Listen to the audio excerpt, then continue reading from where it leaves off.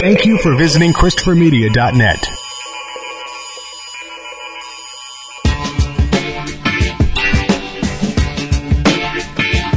From Asthma Core Studios near Detroit, Michigan,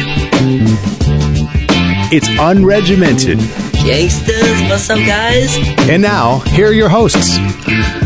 All right, welcome to Unregimented number 223. I'm Chris. I'm Aaron. I'm Rich. And by the time you hear this, the government will be probably taking another, 3 days off, more than likely. Yeah, another weekend off. We're going to be shut down for 2 of the days where we would normally be not operating anyway. Doesn't anyone care about the state parks? No. Well, where's all the outrage about the veterans not getting paid this time again? Did that card get overused last time, so they got to come up with a new one? Oh, the veterans. Won't someone think of the veterans? Active duty, that's what I meant to say, sorry. Oh, right. Well, I'm so from what I read, the military's got enough money till September. Sure, but it doesn't stop anyone from saying, oh, well, if the Democrats didn't hate the military so much, we could pass this budget. I don't know what Dems don't want to see. They want the government to shut down because they hate the military. How does that make any sense? Rand Paul actually said something interesting today because he is probably not going to vote for this current budget that they have proposed. And he said that, I don't have the exact quote in front of me, but basically called it the height of hypocrisy to pass a budget as a Republican that includes punching a $1 trillion hole in the debt when all they did was whine and moan about the debt when Obama was in office. And he said what I've been anymore. He said what I've been saying this whole time is that I don't want to hear about deficit hawks anymore. I don't want whatever this mythical bird is, it doesn't exist. Nobody's fucking seen it in Washington, except for maybe Rand Paul. Maybe. We'll see. A quick question. This could just be another grandstanding for attention. That's what everybody's using this fucking budget for. I've got my own pet cause that I need to stand up for, and this budget isn't getting passed until I get a wall and the military is all paid for and all the immigrants have everything paid for and can stay in this country forever and there's no debt. Dude, I read so much about it this week. It's no now this for me. Compromise. That's what it is to me now. Everything. That just sounds like fart noises over here, but okay. Sure. Well, here, Rich, what was your question? I have okay, so Trump, when the economy does well, starts taking victory laps, getting ribs removed so he can fold himself in half and self-fillet himself, and all this shit. Now, when it tanks to over 1,000 points lost in one day. Oh, don't. Is it that Negro's fault that used to be president, or is that his fault now? Well, let's not confuse the economy with the stock market. The stock market reacts to the economy, but is not the economy. It's correcting because it started out the year way too strong, and last year was ridiculous. Well, I mean, it dropped record low on Monday. We're now recording on Thursday. It had some gains over the week and now dropped almost as much as it did on Monday. So it's chaotic is what it is. And no, but the point remains, though, Rich, that Trump loves to crow about how well the stock market is doing because he is president. And then I don't know if you saw his tweet in reaction to the record 1,100 point drop on Monday. He said that basically that it was weird that the stock market now reacts poorly to quote unquote good news. That this is an unexplainable phenomenon to it. And this is this is a logic problem in his brain because I hate to say it though, he's right. He's not right. No, wait, no. Hold on a second. It can't be good news. Because why Monday happened is what he's talking about. No. Right, he's trying to basically highlight this huge drop as this weird anomaly that has nothing to do with has nothing to do with Trump's policies. And that is correct. And it does, but the way he's trying to illustrate it is that, okay, so the market reacts poorly to good news. That's not a possibility in reality, because good news is defined as the market reacting positively, and bad news is defined as the market reacting negatively. So if the market saw something it didn't like and lost a bunch of points in one day, that's bad news. That's not that's not the people that are investing in the market not understanding what's going on, being confused by this message of like, because what they're actually reacting to is the Fed hiking up interest rates, which is a reaction to a lot of the positive things that Trump has been doing. Yeah. This is all true. Like the Fed was talking about it because of the biggest growth in wages since 2009. Exactly. So the Fed wages was like, grow. Hey, unemployment is down. The market, like, maybe we should hike this up. The economy is really humming, and this all means that in order to balance out and not get out of control inflation, you have to hike up interest rates. So, yeah, I mean, the market was reacting to. I mean, I guess as I think it through, he was like kind of right. He is kind of right. No, you're right. He kind of. Then it pains me to say. Well, he's kind of right, but there's a clear duplicity in his statement, whereas a smarter president would say something like, I know this looks bad, but here's what we're looking at big picture. You know, this is a fluctuation that is due to our current changes, and once everything stabilizes, the market's going to be fine, so don't freak out. But of course, Trump takes it personally. It's like, oh, the market's fucking with my presidency now. They're trying to make me look bad. Now I got to make them look bad. Like they don't know what they're doing. I guess my question was more along the lines of what's the cutoff point for, because I mean, I remember all the Trump pansies, before they knew they were Trump pansies, getting all butthurt and saying, well, every time Obama said, or anyone said, well, Obama inherited a mess and he's trying to straighten it out. Yeah. They're like, oh, how long is he going to play that card? Well, Trump did the opposite. He jumped the minute there was an uptick in anything. He jumped in and started fucking, taking victory laps. Right. What's the saying? He's born on third, basically, blame, don't you? He was born. I'm sorry. Go ahead. But no, I was just saying that he was basically born on third when it comes to the economy. Like all he had to do was run it home. Maybe I'm just not hearing it and seeing it myself, but all his hemming and hawing and crowing about, well, the economy's doing great and black people, their unemployment numbers are at historically low numbers in this country, and that's all thanks to me and all this shit. Once again, right. If he's going to take the fucking credit, he's got to take the blame when it happens. Or do we just not call people? Is this part of the new post fact America? We don't call people on their bullshit no more. We just go, oh well, whatever. That's Trump. Wah wah. And I'm not hearing it in the news. I'm not hearing it in reporting. Because quite honestly, it's a week, man. Like, well, stock market has a shitty week sometimes. I'm not. Yeah, absolutely. I'm not ready to lay it all at his feet yet. If we're sitting here in a year and the stock market's got half the volume that it has now, fuck yeah, I'm laying it at his feet. Right, and I think the reason he's not being called out on this behavior is because this is actually standard behavior. I know Trump is not your standard president. But this is an issue that just about every president has done to some respect.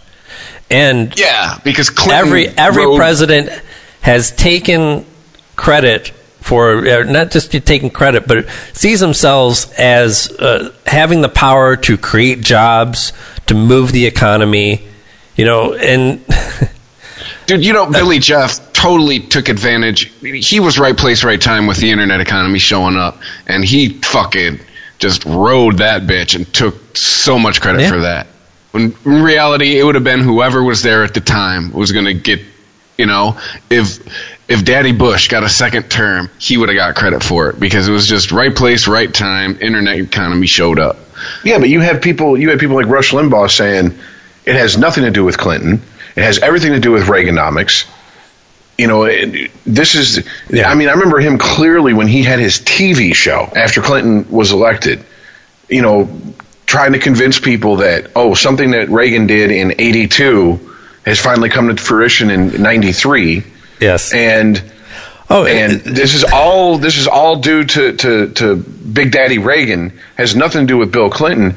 And yet he argued against his own point because anytime there was any dip, that's all on Clinton.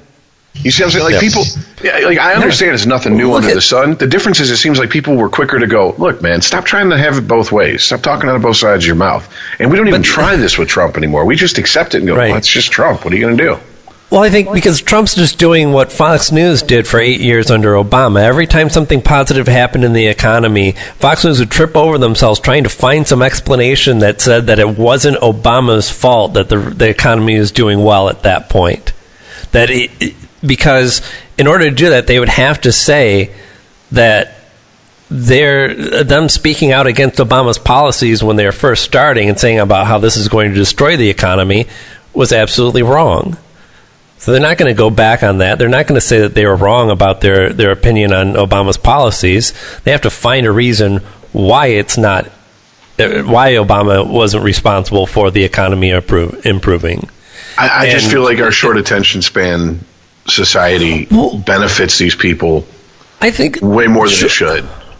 I don't see it so much as short as limited. I mean, anyone's attention span is limited. What you're going to pay attention to, with all the things happening across the world, it has to be somewhat limited, or else you'd go insane trying to keep up with everything.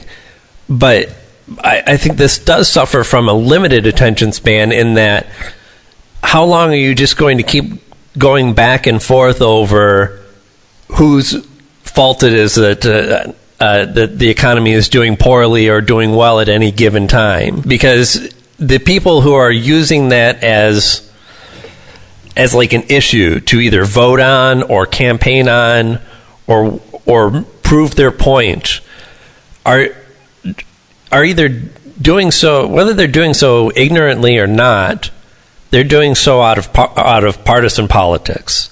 It has no place in logic. And it's almost not really refuting, especially when you have so many more bigger issues that need to be addressed. Well, I think it's also, unfortunately, these days it seems like journalists or investigative reporters or whatever who refuse to align themselves with a political ideology, there's really no port in a storm for them. They have no strong, like, case in point, someone like Charlie LaDuff. Yeah. I mean, he doesn't give a fuck what letter D or R is by your fucking name if you're an elected official. If he thinks that you're fucking screwing over the people, he goes after you.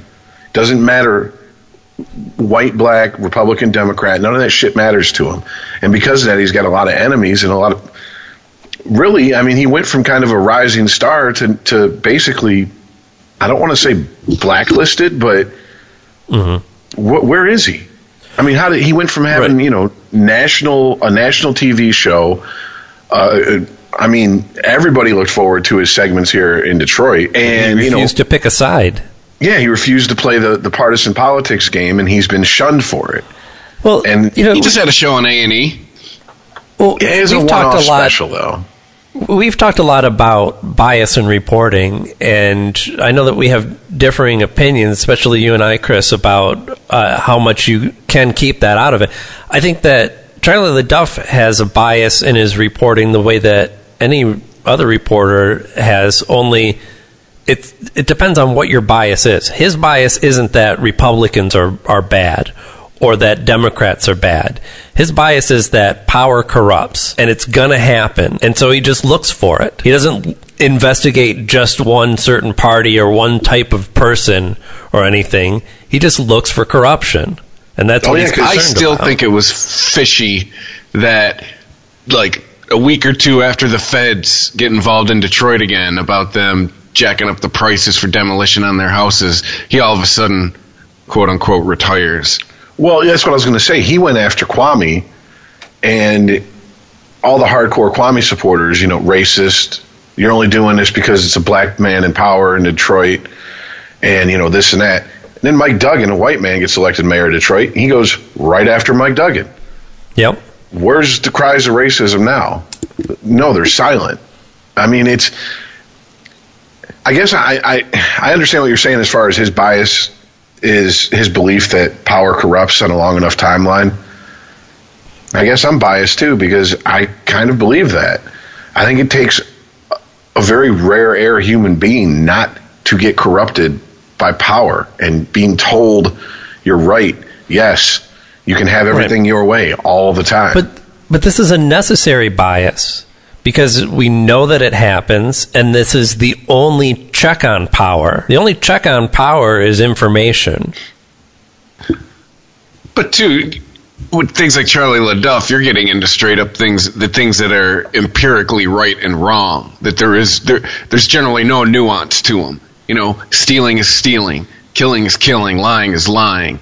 It's the other forms of bias where it's somebody pretty much trying to get you to come over to their side. Like whenever I start seeing statements full of might and could and maybe, all I'm seeing is somebody that's trying to get me to think what they're thinking. Yes.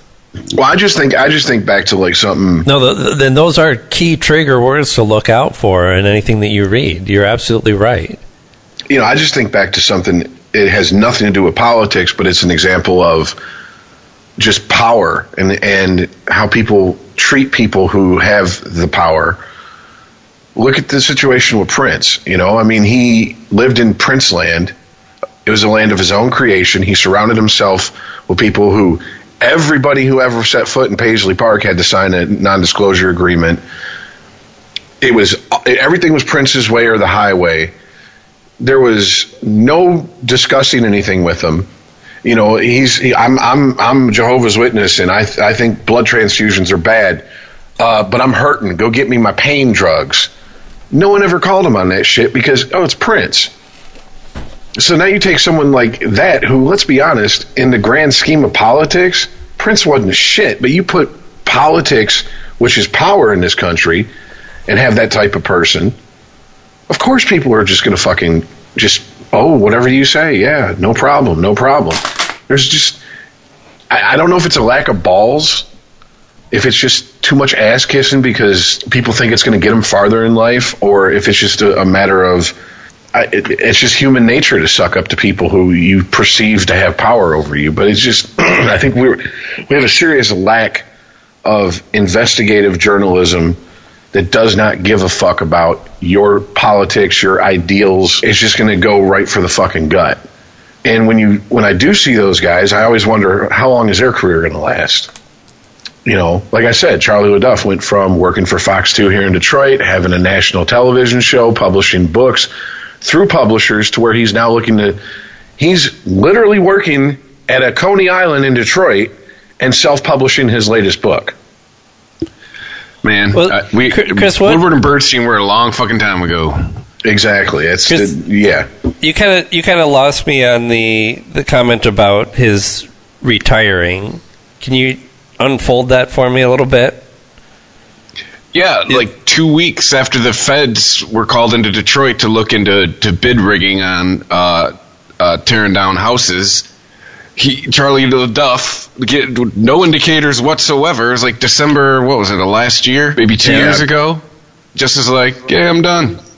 Didn't give any reason. Well, was kind of cryptic about it.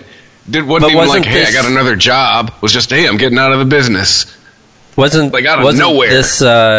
Wasn't this type of rigging of the demolition of abandoned houses one of his pet issues? Oh yeah. Yes. That was his main beef with Mike Duggan. What's the line that I'm missing then that connects this? Like, wouldn't he? Was some sort of pressure, you think, put on him or something? Maybe the feds came in and said, hey, we're going to take care of this, but you got to shut the fuck up for a minute? Or his bosses. That's what I'm thinking maybe more of, is maybe the bosses that were like, hey, nope, we like this mayor. You're done doing it. You're like, maybe he kept pushing buttons he wasn't supposed to push. Maybe he was told not to dig. It just, like, it was cryptic and it was quick. That's just what makes me wonder about it. Like, it came with, like, no warning. It was all of a sudden, oh, hey, I'm done, see ya. Yeah. I mean, didn't move, still lives in Detroit. You know what I'm saying? Like, just, he's no longer I don't know. allowed to be media, it seems. I don't know him as a person, but from, you feel like you get to know him a little bit, especially when he was on, like, Drew's podcast. He speaks pretty openly about his life. He's written about it openly in his book. And it doesn't seem completely out of character to think that he would just kind of get fed up with everything and just say, fuck it, I can do other things. Yeah, but it does when you hear talk about he's got 2 daughters he's got to put through college. Like, Bernie didn't win. College ain't free. I think he's the type of guy that if his bosses at Fox 2 or whatever came to him and said, look, we need you to ease up on this, he'd go, well, that's not going to happen. And they go, well, then here's your choice. You can either write a letter of resignation and leave and save some face, or we can fire you. Yeah. But to me, what stinks is, why didn't 4-7 jump on him? That's what I'm saying. Well, I think he has to make a choice then. That's why I walked up to the line of saying blacklisted. Right. In this hypothetical scenario that we're supposing may have happened, he would have had to have made a choice then to, like, he was going to be out either way, right? So does he want to make this his issue? Does he want to take this on alone, basically, without the support of the press? He did make a comment, if I'm remembering correctly, on Drew and Mark's podcast about his phone wasn't ringing. Because if I remember correctly, like something along those lines, because Drew was like, how are you not picked up immediately by somebody else? I mean, you're a rising star in at least the Detroit news world. I mean, fuck rising, an established journalist here in Detroit. How come you aren't working in the business? And he's like, the phone just wasn't ringing. You got to do what you got to do. You got to pay them bills somehow, don't you? He got some decent attention even internationally, having his book out at the same time that everybody was looking at and wanting to do stories about urban blight in Detroit. Yeah. And he was... His book came out around the emergency manager, right? I don't know around the time they filed bankruptcy, I believe his book came out. I remember his book. People even before then were doing a lot of stories about what's happening in Detroit, but it really blew up at that point when people were going, wow, a major city in America has gone bankrupt. How does this happen? And also, ironically, while that was going on, you had the the Eminem Super Bowl ads, Detroit's the comeback city and all that shit. His book came out around that time also, and when they were really trying to push the narrative of Detroit's making a comeback nationally. Right. Well, yeah, I'm not trying to pin it down to an exact time when his book came out. It came out during all of this shit that Detroit is going through. So it seems really weird that nobody would reach out to him. And well, I mean, I don't know. Get a reputation. I mean, that's one of the things they beat into our heads from from day one in specs. Don't burn bridges on the way out the door. If you're the type of person who you feel you've been wronged, you feel you need to throw a hand grenade as you walk out the door, this isn't the business for you, because you'll get a reputation and people will not want to work with you. And there's the companies that own the media are just getting smaller. The numbers getting smaller and smaller. So if you burn a bridge with, like, let's say CBS, that's a large chunk of the media you're never going to work for again. What Charlie needs his own Netflix show. I'm honestly kind of shocked he hasn't done like a crowdfunding type thing or a Patreon type deal and just start his own thing. I can't imagine he would have a problem getting funded. I mean, just from the way he presents himself as like, and the fact that he's working at Lafayette, Coney Island, for fuck's sake, he appeals to the everyman. Yeah. He doesn't come off as Matt Lauer or Oprah, like people that are in the media who are just, well, Matt Lauer used to be, above everybody else. He doesn't come off like a smug bastard like Bryant Gumbel or somebody.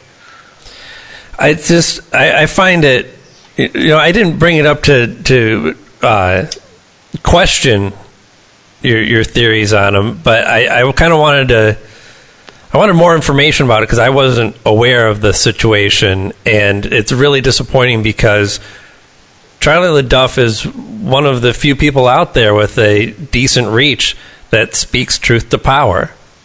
Mm-hmm. And I think that we're dumber because of it. There's a lot more reasons we're fucking dumber, but yeah, that's one of them. Well, we're less informed, I should say. The Emperor's New Clothes was supposed to be a warning, not a how-to manual.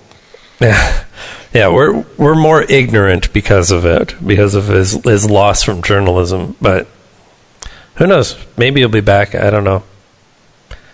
It seems like when we're at an age where you can, if you've got something to say, you can reach people some way or another. That there must be a component of this where he is just kind of caving. Oh, I think where he has like throwing up his hands and say, "Fuck it, I don't need this shit." Well, yeah, he's had some choice things to say about the current state of media. Oh yeah, no doubt. But he's always has. That's nothing new. It has now gotten to the point where it has broken him, though.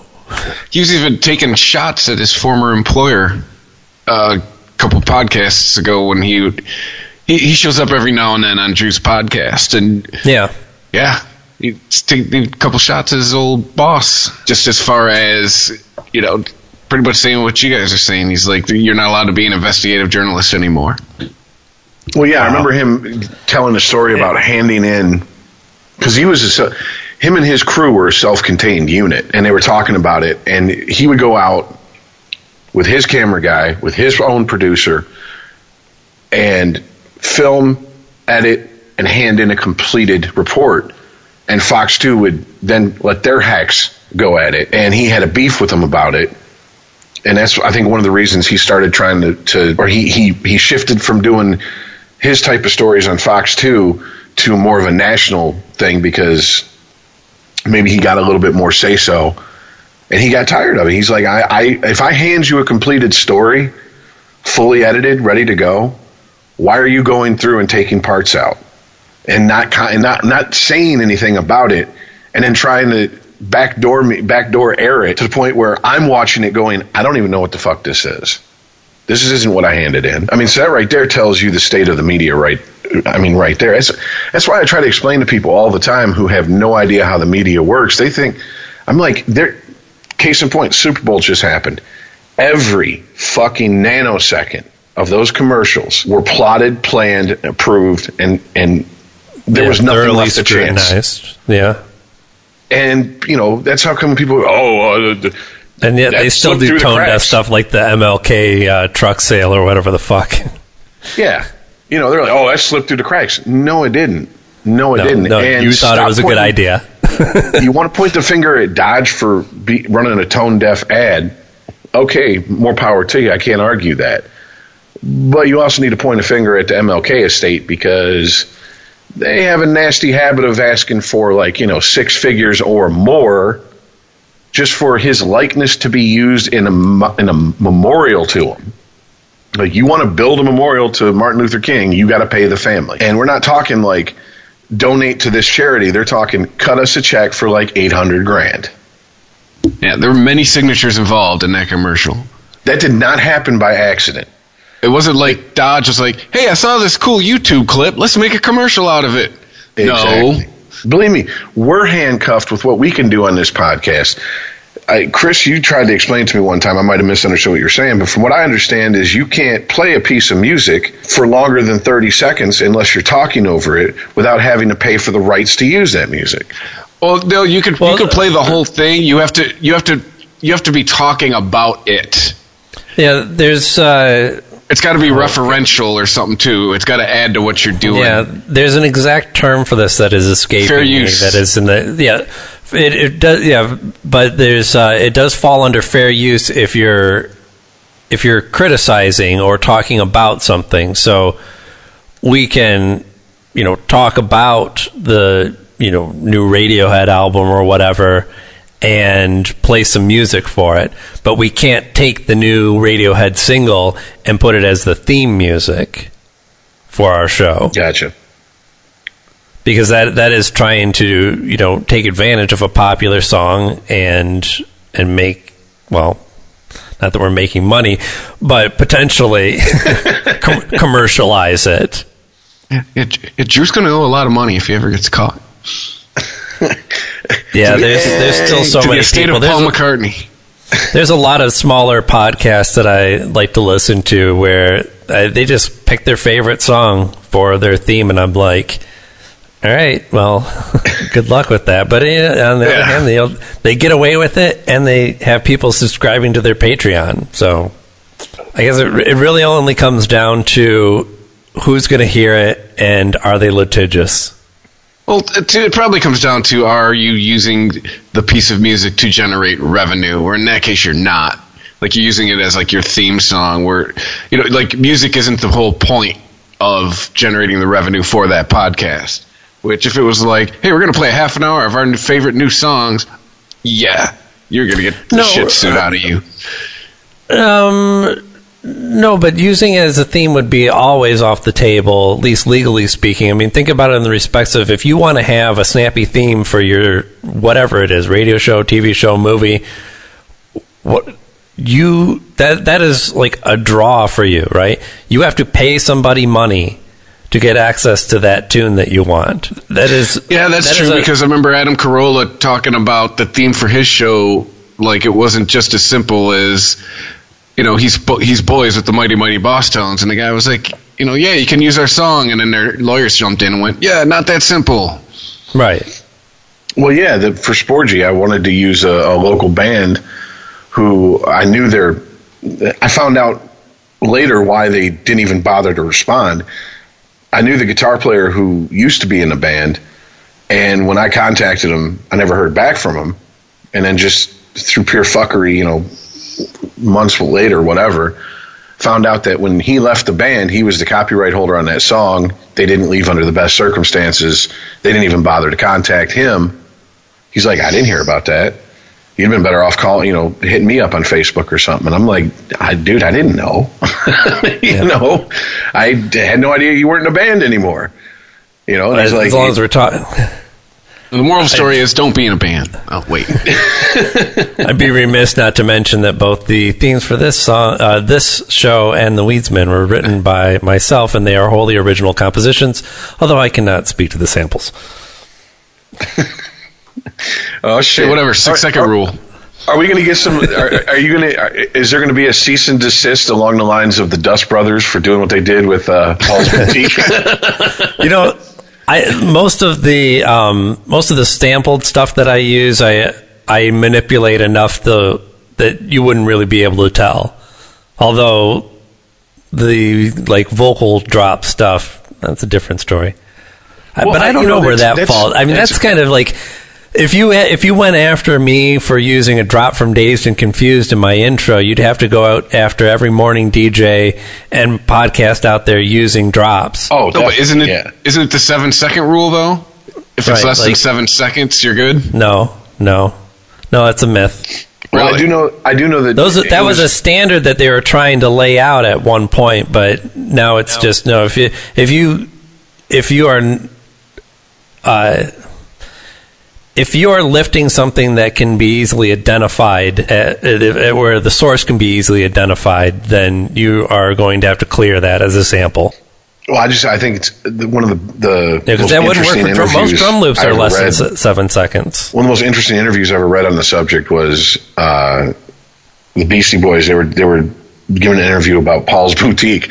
Oh yeah, and they're like, to this day we still get cease and desist and sued for samples on that, and that album's 30 years old almost. It's like people, people of whoever's estate. Someone goes, "Hey man, isn't that your grandfather's part right there? Yeah, let's sue the fuck out of somebody." And it's like, Jesus God. Which is, once again, why Paul's Boutique is the only Beastie Boys album that sounds like that. Yeah, they were like, we better start learning to play our own instruments, and if we're going to keep doing this. Yeah, because Check Your Head came out next, and literally the album covers them sitting with their instruments. I think like half the album is them jamming, doing instrumentals. Right. So, yeah, exactly. Yeah, but Paul's Boutique, the most sampled album of all time? Well, not to nitpick your grammar, but it contains the most samples. Yes. Yeah, it's up there. If it's not number one, I don't know if anyone's broken it. It has been number one for a while, unless somebody has broken that record. Because I remember the Bomb Squad, for the producers for Public Enemy. I watched the Public Enemy documentary, and they were like, "Yeah, we after Fear of a Black Planet, we got hit with a bunch of lawsuits." They were like, "Oh, you sampled everybody, didn't you?" And you're like, "Yeah, we kind of did." Yeah. So I know, I think that most of what happens in sampling should just fall under creative use, and unless you're actually taking just whole musical elements of a bass line or a melody, chopping stuff up and reimagining old pieces of music is a creative endeavor of its own. And I mean, listen to DJ Shadow's first album, Introducing, and he did not play anything. That entire record was made up of, outside of, I think, the Twin Peaks vocal stuff and probably some of the other vocal stuff that he used that was probably lifted straight from television shows and movies. All the musical elements are his record collection. But he didn't, he had to actually put some work into that. He had to go crate digging. He had to figure out which elements were going to work well together. So I don't know. We've kind of strayed from. What were we talking about anyway? How did we get into this? We're talking about music. This could get us into Q and his crazy ass. Well, hold on though, because there's some other more recent developments that I feel like I need to talk about. Where do we go from here? Wasn't there a memo? Weren't we going to get more memos? We're back to white noise in my world. It's okay. So we had one memo that actually not only didn't prove what they said it was going to prove, it actually proved the opposite. And then they're like, "Oh, well, hold on a second. We've got 5 more memos that'll clear this all up." And then the Democrats are like, "We've got a memo too." And I honestly thought that we were going to see... I'm sure it's just as pointless and irrelevant. Well, it may be pointless, but it's not a bad move for the Democrats. It's a win-win for them either way, right? Because the Democratic memo got approved to be released and then sent to the president. So now the president can either approve that the release of this memo with classified information take a shit on it and give it back to him. If he doesn't release the Democratic memo, well, then the Democrats have a talking point. They can go, "Well, what's he got to hide on this? I thought he was for transparency. Why not here? What's in our memo that he's afraid of?" And there's really nothing to be lost from them. I mean, I'm not saying that if they did get their memo out there, that would clear everything up, it would just be more white noise, but there's no downside to that for them. But I don't know. I think the public's attention span for memos has vastly decreased over the last week, and the trust that there would actually be something juicy in future memos was kind of soiled by how much of a wet fart the first one was. Yeah, I mean, it very anticlimactic, and I was like, this is what everyone was flipping out about, because I just saw the usual suspects in the Trump camp, this is it. It's the end of the Democrats as we know it. This is just the end of the world for them. And it came out, and I was like, that's your smoking gun? Yeah. Yeah. How do people keep watching? It's all become this big gotcha game, though, with both sides. Last week it was the Republicans' turn. Like, oh, that's going to get them. Oh, this is going to, and then next week it's going to... It's told you guys last week. It's now like a turf war at a daycare center. Like, these are our elected officials, everybody. All right, but isn't there somebody who needs to be got? Sure. I mean, this is the problem, Chris. Look, I understand that this is like a lot of this is a frustrating process that seems to have no results. But if you want Trump out of office, you don't just fucking roll over on this shit. So it's a gotcha game, as in, we need to get this fucking guy out of office. And the Republicans are fighting back. There's plenty of elements of this that are just white noise. But if you write the whole thing off as white noise, then you've just given up on well, I guess, I guess we're just stuck with... And I'll say it again, come back with something real. This is all real. It's all real. It's all happening. Sure, if you say so. I mean, it's... All the stuff that keeps coming out is nothing. It's all... We're back to might and maybe and could. Yeah, no, we are at that point. How could we... The investigation isn't concluded. Well, it's almost 10 months old, and we have yet to talk to the main offender. Well, that's an interesting thing. The idea of whether the president can be forced to talk to the FBI. And it seems to me that answer the way our courts are drawn, if you get subpoenaed, you have no fucking choice, whether you're the president or not. Right, and that seems the way it should work, that even the president is not above the law. But because we haven't actually, put some of these things to the test as to whether you can file criminal charges against a sitting president, just hasn't been done.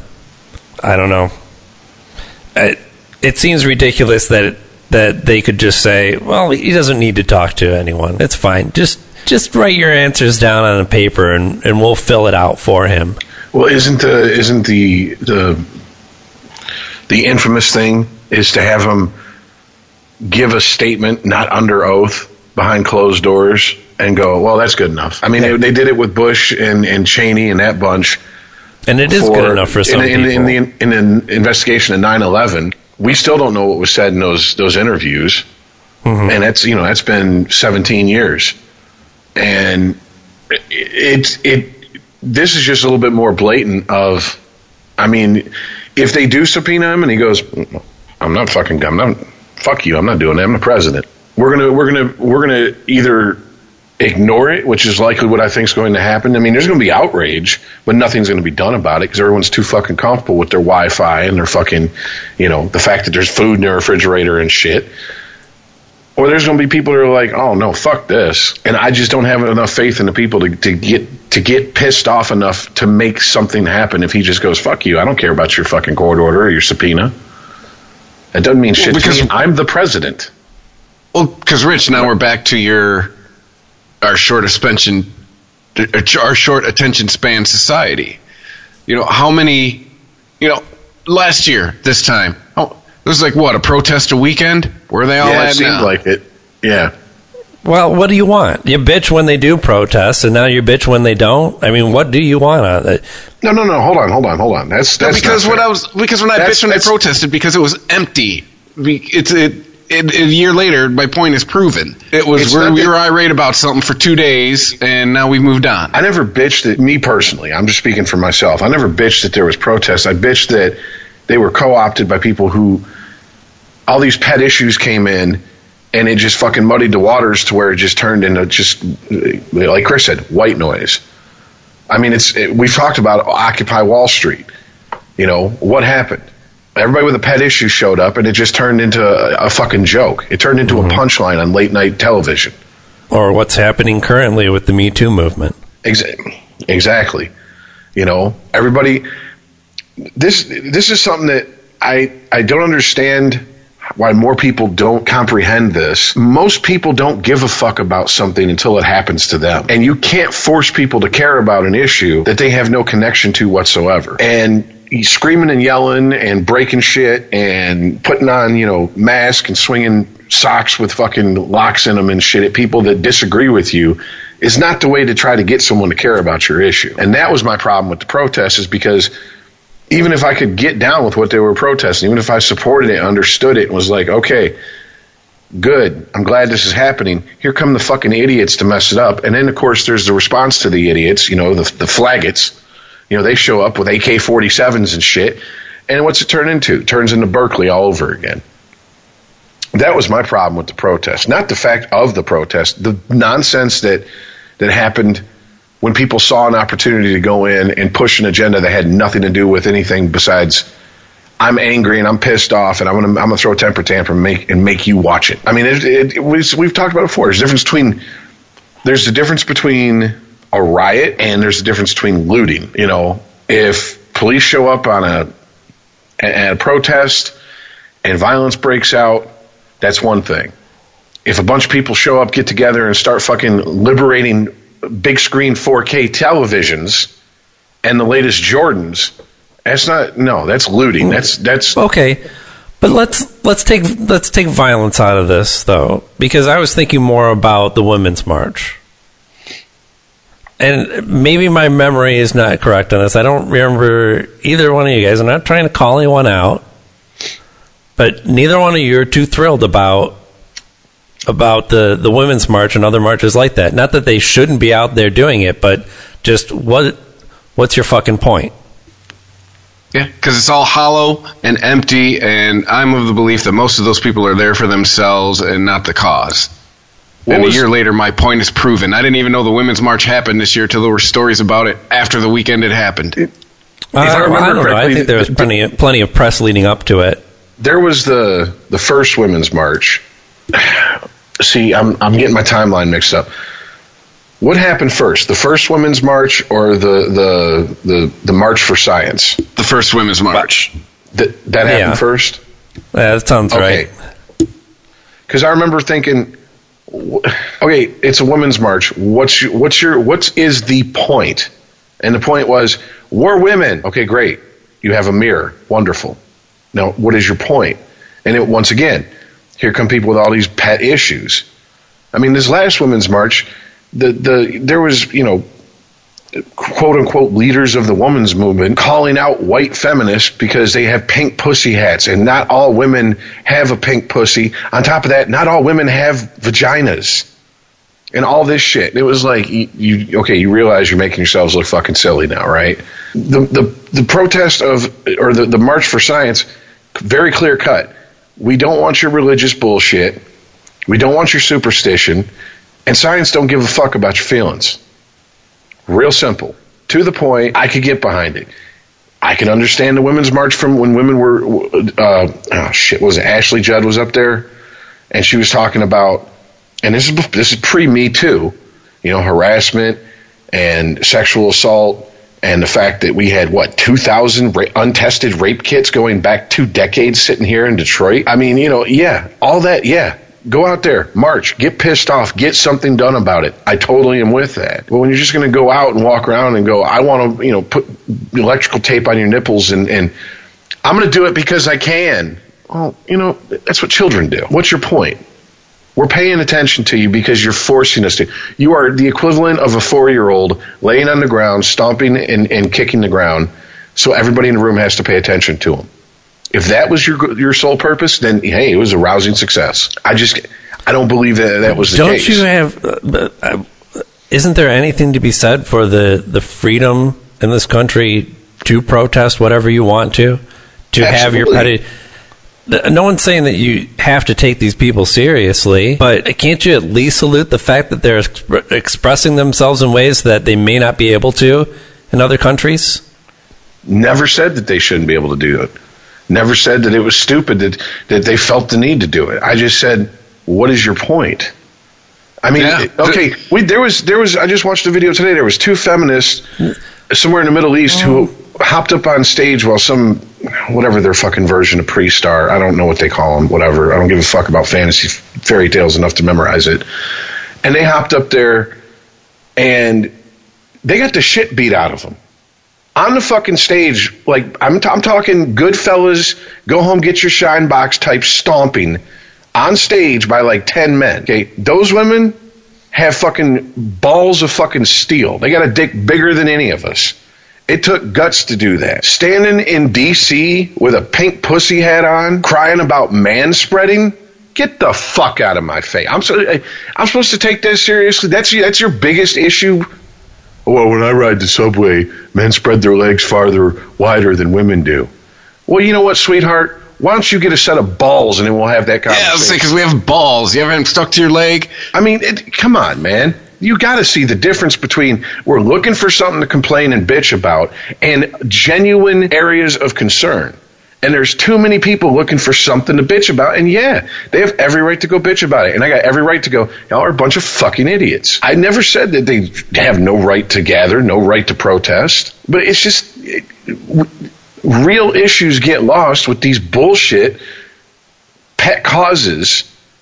Why? Because it's what angers people. It's what gets people to click the article, to get people to post on social media about it. And if that's not solving anything. It's not presenting a solution to a problem. It's just making more problems. That's my problem with a lot of this shit. Everybody's got their pet cause. I get it. I understand it.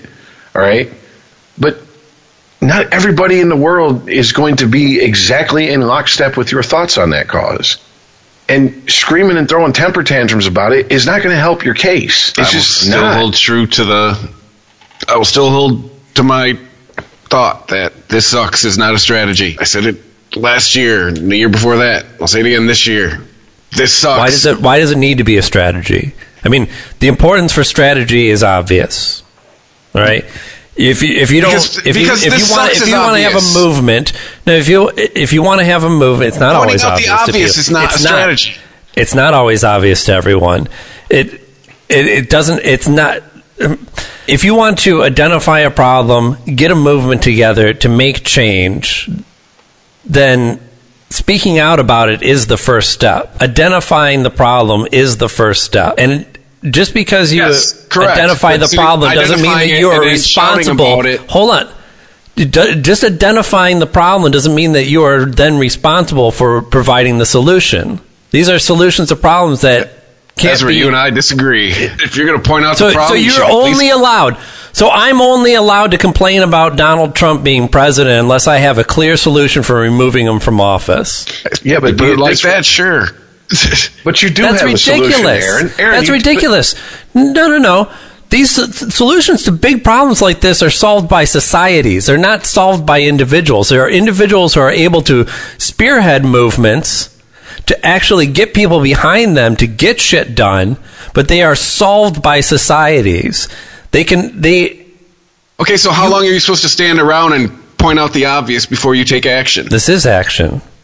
Protest is action. Again, that's where you and I disagree. But if everybody followed your logic, nobody would protest. If there's no point to your protest, then what's the point of it? To get together and point out the obvious? Hold on. There's a difference between having a point to your protest and having a coalesced single point to a protest. In the Women's March, for example, like you're saying, everybody had their pet issue, and I agree with that assessment. That doesn't mean that none of those people had a point to their protest. They all had a point. They just weren't all organized. It's the same thing that we've seen with most of these. Like, look at the Tea Party. Tea Party was seen as this movement, and when somebody wanted to know, well, what does this movement stand for, everybody involved had a different answer, and so it fell apart. And that doesn't mean that any member, anyone involved in being a Tea Party member had a valid point or a concern, or sometimes even a solution. If you don't organize, it doesn't happen. But if you don't speak out, you never organize, and it will never happen. I don't know. Part of the responsibility of protest in this nation is not to have an answer. I look at the hardcore people on the fringes who went to the women's marches. It's like, you guys aren't there to bring anybody together. You just want to keep driving wedges between people, because that's, for whatever reason, either you get off on it, you profit from it, it gives you a platform to stand on and sell your shit to people on the internet for whatever reason. Maybe I'm too cynical. It's like, we have enough of that. We have enough of that. I mean, in a million fucking years, I cannot imagine standing up, looking at a crowd of women and saying, y'all shut up because you're women. But yet, when a woman does it from a stage, oh, that's so brave. No, it's bullshit either way. Tea Party was a fucking joke. That's why I got family that got pissed because every time I talk about it, I'm like, you're down with them teabaggers? That's a derogatory. Right. What the fuck ever? They're a joke. They're running around acting like they're patriots or something. They're not. We haven't in our lifetimes had a significant movement that's made change for their cause. We've seen incremental change, and we can attribute that to different movements, but we haven't seen a movement like... I bet there's some gay people out there might disagree with you. No, we saw that was just a cultural change. Gay people have come leaps and bounds in our lifetime. I mean, you're not hearing me. Okay, so who's the gay icon that caused all that to happen? Who's the one that in history... You were talking about a movement. Yes. Harvey Milk? What I'm talking about is that we haven't... The Tea Party is a joke. Absolutely. Me Too is a joke. Everything in between has been ultimately a joke. I will still defend all of their rights to do all of this. And wouldn't even to the point where, look, criticize the message, that's fine. Don't criticize the action. Whether you agree with them or not, are part of their cause. They believe what they're doing, and they are expressing their rights and their freedom in order to do it. And Aaron, that's more than I'm talking about the but what is the action and Republican conventions, and they have free speech zones. It doesn't fucking matter what it leads to. Actually, it kind of does. No, it doesn't. We're talking about basic freedoms here, and that's why this irks me. Criticism of protests is ridiculous. Go ahead and tear down their argument and tell me why they're wrong. But if you criticize them for expressing themselves, then you're just wrong. And that's just anti-American. It doesn't matter if they are right or wrong, if they're going to get anything done, if they're going to move their cause forward or backward or nowhere at all, if they're just spinning in circles, dressed like a fucking idiot. Do you remember criticize them is un-American? That's my opinion. The last election, when we were talking about the free speech zones, the gated off free speech zones outside of the conventions that were sometimes, up to a mile away, where they said, okay, you can protest here. I remember clearly all of us scoffing and laughing our asses off because, excuse me, every place is a free fucking speech zone in this country. Absolutely. All right. I can't, maybe my memory is failing me. All right. I can't remember ever saying, well, they have no right to protest. No, I get where you're saying. No, neither of you have said either of that, but when you... I'm sorry. Go ahead. I'm not, and maybe this is on me. And fuck it. I'll put it on my shoulders and I'll clarify myself. It's not if I've come off as I'm criticizing them for going out and protesting, that's not what I meant to say. I think a lot of what they're protesting or these issues that come up, I'm like, really? In the grand scheme of things, this is, once again, to use a popular phrase, this is the hill you're choosing to die on? Really? There's not bigger issues at stake here? And issues that affect more than just a tiny number of people. I mean, we've talked about it before. I do not understand Western feminists and their complete pass they give Islam. I don't understand it, because if any Catholics, Baptists, what the fuck ever pulled half the shit in this country or anywhere in the West that Islam pulls on women, these women would fucking stroke the fuck out. Rightfully so, by the way.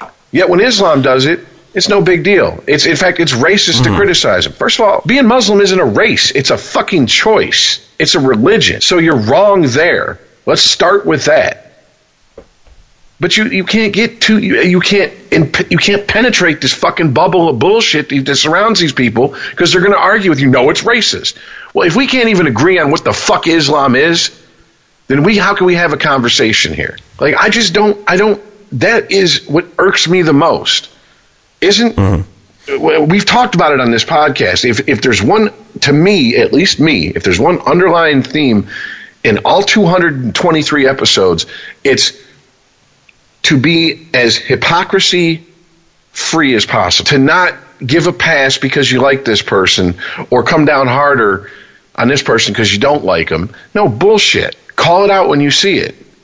And to me, that was the main problem with the women's protests. They're up there going, everybody who is in America who isn't here and doesn't support us is evil and misogynistic and blah, blah, blah, blah, blah, blah, blah. And one person raised their hand. What about, like when a woman gets raped in Muslim-run countries under Sharia law and they stone her to death? Shut up, racist. What? Really? Mansplaining, stoned to death for being raped.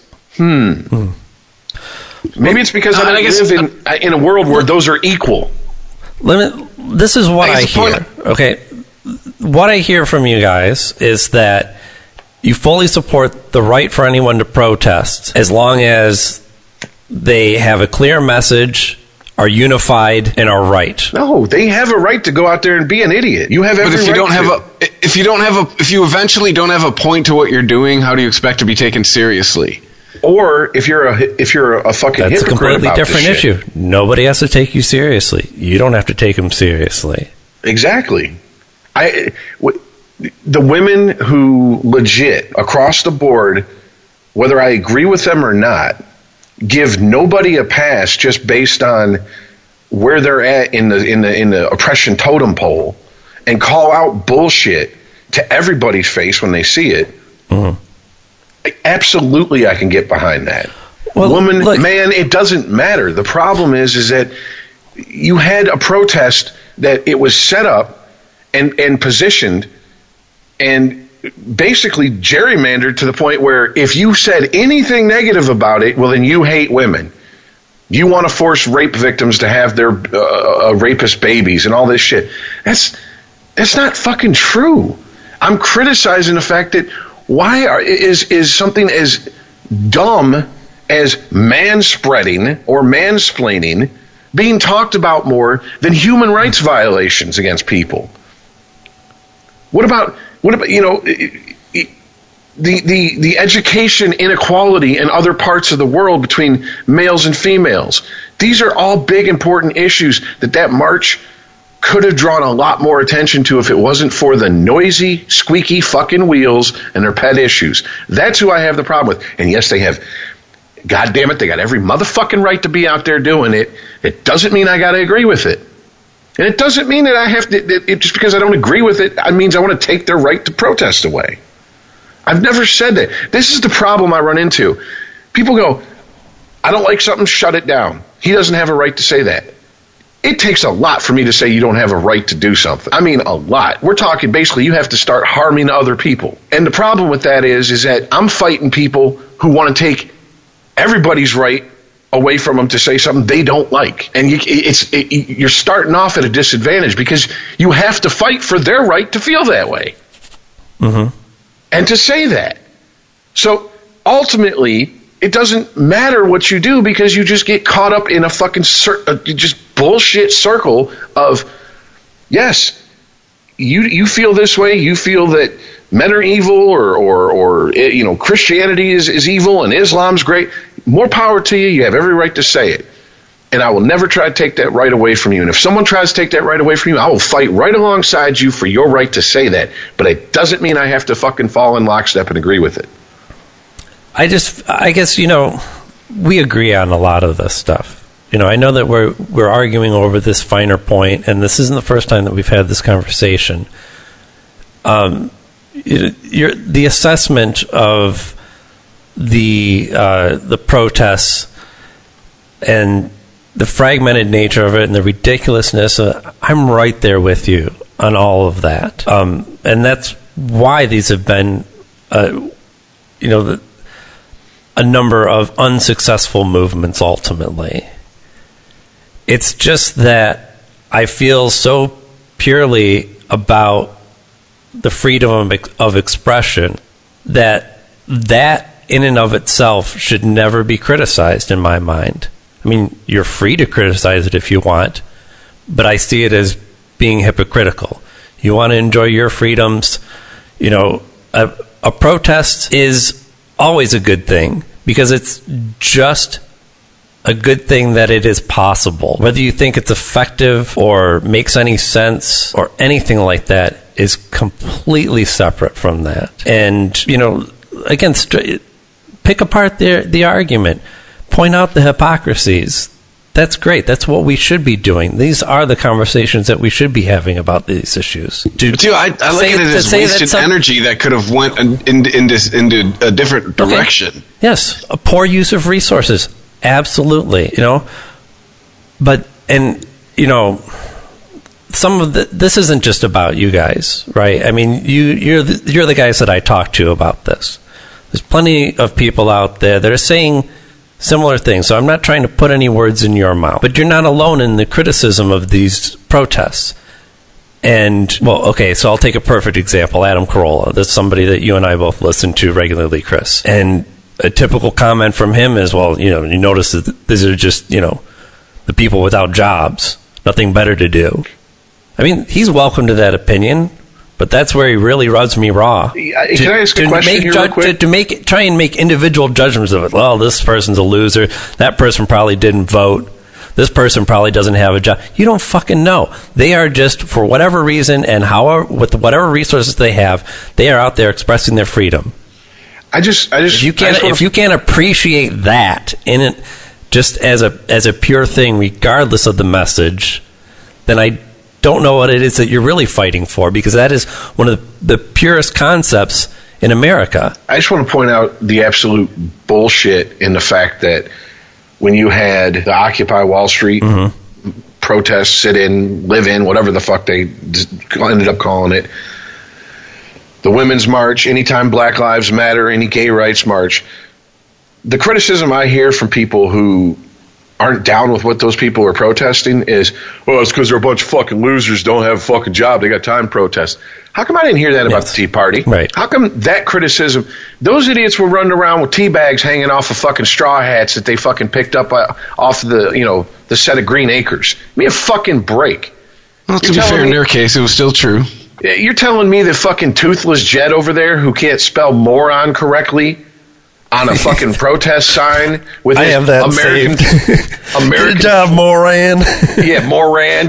My favorite is get a brain, Moran. Oh, that's what it was. Get a brain, yeah. And I'm sitting there like, you're telling me that motherfucker is missing work right now? No. That motherfucker's probably collected more welfare than all three of us put together will ever fucking collect. And that's just to that point when they took, in his life, where they took that picture, which has got to be at least 10 years old now. So how much more is he sponged off the system? Don't get it twisted. It's bullshit either way. To me, that is criticizing people because you don't want to address the point they have. Well, a bunch of jobless losers get together and protest. Don't them uppity Negroes got a job to go to? Okay, so obviously you don't want to talk about anything that they brought up. And yeah, there are flaws in their argument. And I will point that out. And I get called racist, you hate black people, you're a cop apologist. And I'm like, me? A cop apologist? It's like when you call me a Trump supporter. I'm like, have you met me? Right. But it's just, once again, the bullshit flows both ways. And it flows way too fucking freely. And the problem is that I think criticism of the bullshit can be taken as criticizing those people getting together. Because, look, whether I agree with the Tea Party or not, which the vast majority of their shit and their views, I did. But it started off with people genuinely concerned about an issue. And then it got taken over by the fucking, show me the fucking birth certificate, dumbasses. Right. You know, it's the same, it's the flip side of the same coin with, hey, we're going to go, you know, have a march for women to bring light to these issues, and then here come the Pussy Patrol and the Pink Mafia, you know, man-spreading. Shut up, bitch. Are you serious? We're trying to do something serious over here, and you're going to come over here with this? I mean, Aaron, if you're up there, if I stuck a mic in your face, it's the equivalent of if I said, here's a mic, everyone in the world's going to hear what you got to say, and you're like, what up, Pookie? Want to give a shout-out to Ray Ray? I mean, it'd be, dude, you're wasting your opportunity here. And to say, well, you can't criticize him. It's his right to say that. Of course it's his fucking right. No one's arguing that point. But he pissed away an opportunity, and yet, hate to say it, Aaron, you come off like a moron. I mean, I did. No other way to put it. I could think that's as polite as it's going to get. Mm-hmm. But once again, the problem is just because I don't agree 100% with shit that was happening to women marches doesn't mean I don't agree with a lot of what they got to say. And I'm down with correcting these fucking issues. Once again, I guarantee you the vast majority of women that were there weren't running around painting their face with their period blood like war paint. You know, running around topless, talking about men can do it, so we can do it. And you know, these are the ones that get attention. The crazy ones get attention. Yes, the vast majority were out there and are probably thinking the same thing I'm thinking. Jesus fucking Christ! It's like Chris Rock said. They had the Million Man March. Marion Barry was there. It means even their proudest moment, black people got a crackhead on stage. You got to be fucking kidding me. I mean, that's probably how they felt. They probably were thinking the same thing I'm thinking, but if they speak out about it, we know what happens. You can't question the tribe. You have to go 100% along with it. No, you don't. It's very easy to go, we're here to protest how women are treated around the world, inequality, et cetera, et cetera. This bitch is off her medication. Has nothing to do with us. If you want to put her on TV and act like that's what's going on at this protest for the most part, that's on you. And even if I drank from the Kool-Aid of fuck the women's march, even if I drank real deep, I still wasn't dumb enough to think that was the majority of what was going on out there. Well, I'd like to actually kind of pick apart the Me Too movement, or at least the current state of it, because this is kind of a perfect example of some of the things that we've been talking about. It's a topic that I think we would all imagine would be pretty cut and dry as sexual assault. You know, it's something that I think we could all easily identify if we were called to understand what the difference is between, you know, consensual sex, weird sex, failed dates, all on one side of the spectrum versus, you know, people being forcibly raped or fondled or, you know, pressured in some way, blacklisted, all of this stuff. But I mean, what is... Yeah, I'd like to share my rule that seems to have kept me out of hot water. Your sexual assault rule? Yes, with the rest of the class. Gentlemen, your penis should only come out by request or be taken out by somebody else. That solves all of this. That's how I've always done it. Yeah, it's... Right. It's been my standard operating procedure. Seemed to work out well for me. But let's look at some of a bunch of men who don't agree. Right. If we look at some of the more recent stories about this movement, I sent you guys one. I don't know if you've had a chance to look it over because it was right before we started. But there was a California assemblywoman, which what does an assembly man or woman, an assembly person even do? I'm not even sure what that is. But her name's Christina Garcia. She's considered part of the Me Too movement because she's been speaking out on these things and was even featured on like Time or one of the big magazines still left on the planet did a feature on the Me Too movement, and she was featured as one of the faces of it. And she's had accusations now made against her. So now she went from being somebody speaking up for the Me Too movement to somebody now being accused of sexual assault. Oh, word? Well, was she like, take that dick out? And he said, no. Right. He's Me Too. Well, pretty much grabbed his crotch, according to the article, so, yeah. Yeah, so there was a softball game, some kind of company best case scenario softball for those game. dudes? There's a gentleman who said that he was going to, I think he said that he was going to go clean out the dugout, and I was like, is that a euphemism? Yeah, for it was, something? yeah. The nappy dugout. Oh, excuse me.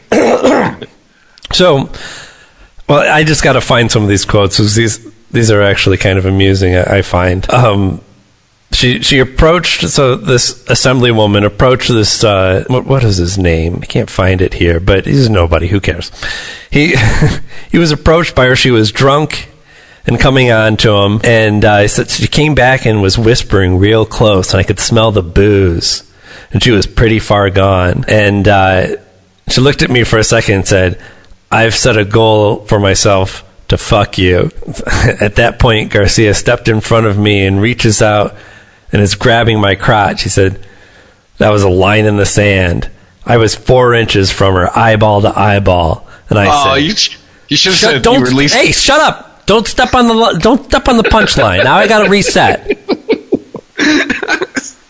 I was 4 inches from her, eyeball to eyeball, and I said, that ain't gonna happen. That was in response to her saying I set a goal to myself that I'm gonna fuck you. He should have said he was at least 8 inches from her. Are you more than 7 inches? Okay, that's his fucking story? Looked this chick up. Yeah, she's all you guys. Oh boy, what's her name? First of all, honey, that hairstyle went out with Marsha Clark. And is that Christina, California Assemblywoman Christina Garcia is what I put in. And it pulled up a bunch of stuff. Okay, so, forgive me, but what is her response? Is she going, this never happened? Let's see. Because I'll be honest with you, you sent the article kind of late. I skimmed it, but I haven't, sat and read it. No, I know. Good show. So, are we drinking in this scenario? How many have she I had? According to Chris. I don't. They don't have. I don't see a statement in here. So is this like the Saturday Night Live sketch? If she'd be super hot, does this guy not go into the press? And it ends with him fucking her. Wait, what do you think? It wouldn't happen like this. Remember, it was Tom Brady. It was sexual harassment. I totally would have fucked you, but you came on to me too strong. Yeah. So now, no, that ain't. So she looks like Giselle. This guy fucks her.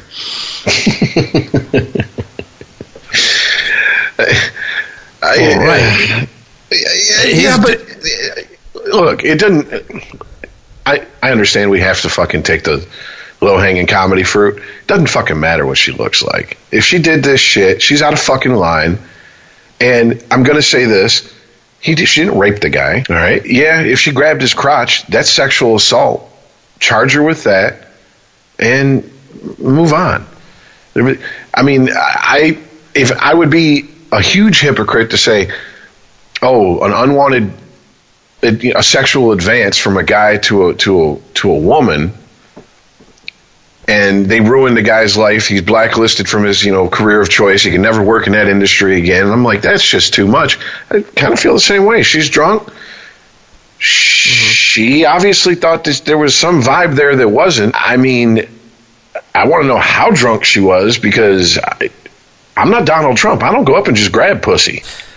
Well, right, but she was trying to be presidential. If this guy looked me in the eye and said, "Well, I had to tell my story because I couldn't sleep at night," I don't think I could stop laughing. Well, look, this is assault, yeah, but this isn't trauma. Haven't we all had, as guys, you're at the bar, you're with your friends, it's a mixed crowd as far as male and females. Haven't you had a girl grab your ass, grab your crotch, do something above and be like in a joking manner, but maybe not even 100% joking, maybe 75% joking, 25% I'm just drunk enough to where if you show some interest, this might happen. Yeah. I mean, I grabbed a friend's tits one time, but I was on a lot of acid. And I apologized afterward. I am so sorry for grabbing your tits, but these sugar cubes ain't no bullshit. My defense, they look like teddy bears. Titty bears. Well, hey, also in my defense, I wasn't trying to come on to her at the time. I was just ranting about something in general. We had a reunion in 2011 of a bunch of people from school, and one of the girls that were there, one of the women that were there, she did something. She put her hand on my face. She was like, "Oh my God, your lips are so soft." And I was like, "Thanks. I don't. Is that a compliment? I guess." She's like, "I don't know. Kiss me and find out." And so I kissed her. She's like, "God, your lips are really soft. Most guys are chapped and dry." And my buddy goes, "Well, what about me?" Now, Everclear, the real shit, 198 proof, had been taken to the head by multiple people at this party before this. So I just turned around and laid one on him and said, "There you go, motherfucker. Anything else to say?" I would have been like, "My dick's soft. I better get my dick softer than his lips." Now, I mean, should I be off the podcast? Is that a hashtag me too on his part? That's unwanted. What about me? Sounds like an invitation. I guess the lines got crossed. But no, I mean, once again, the whole Me Too thing started out very legit. I think too many people are trying to force issues that shouldn't really be under the Me Too hashtag to get more attention to them. Case in point, we're talking about the Uma Thurman with Quentin Tarantino.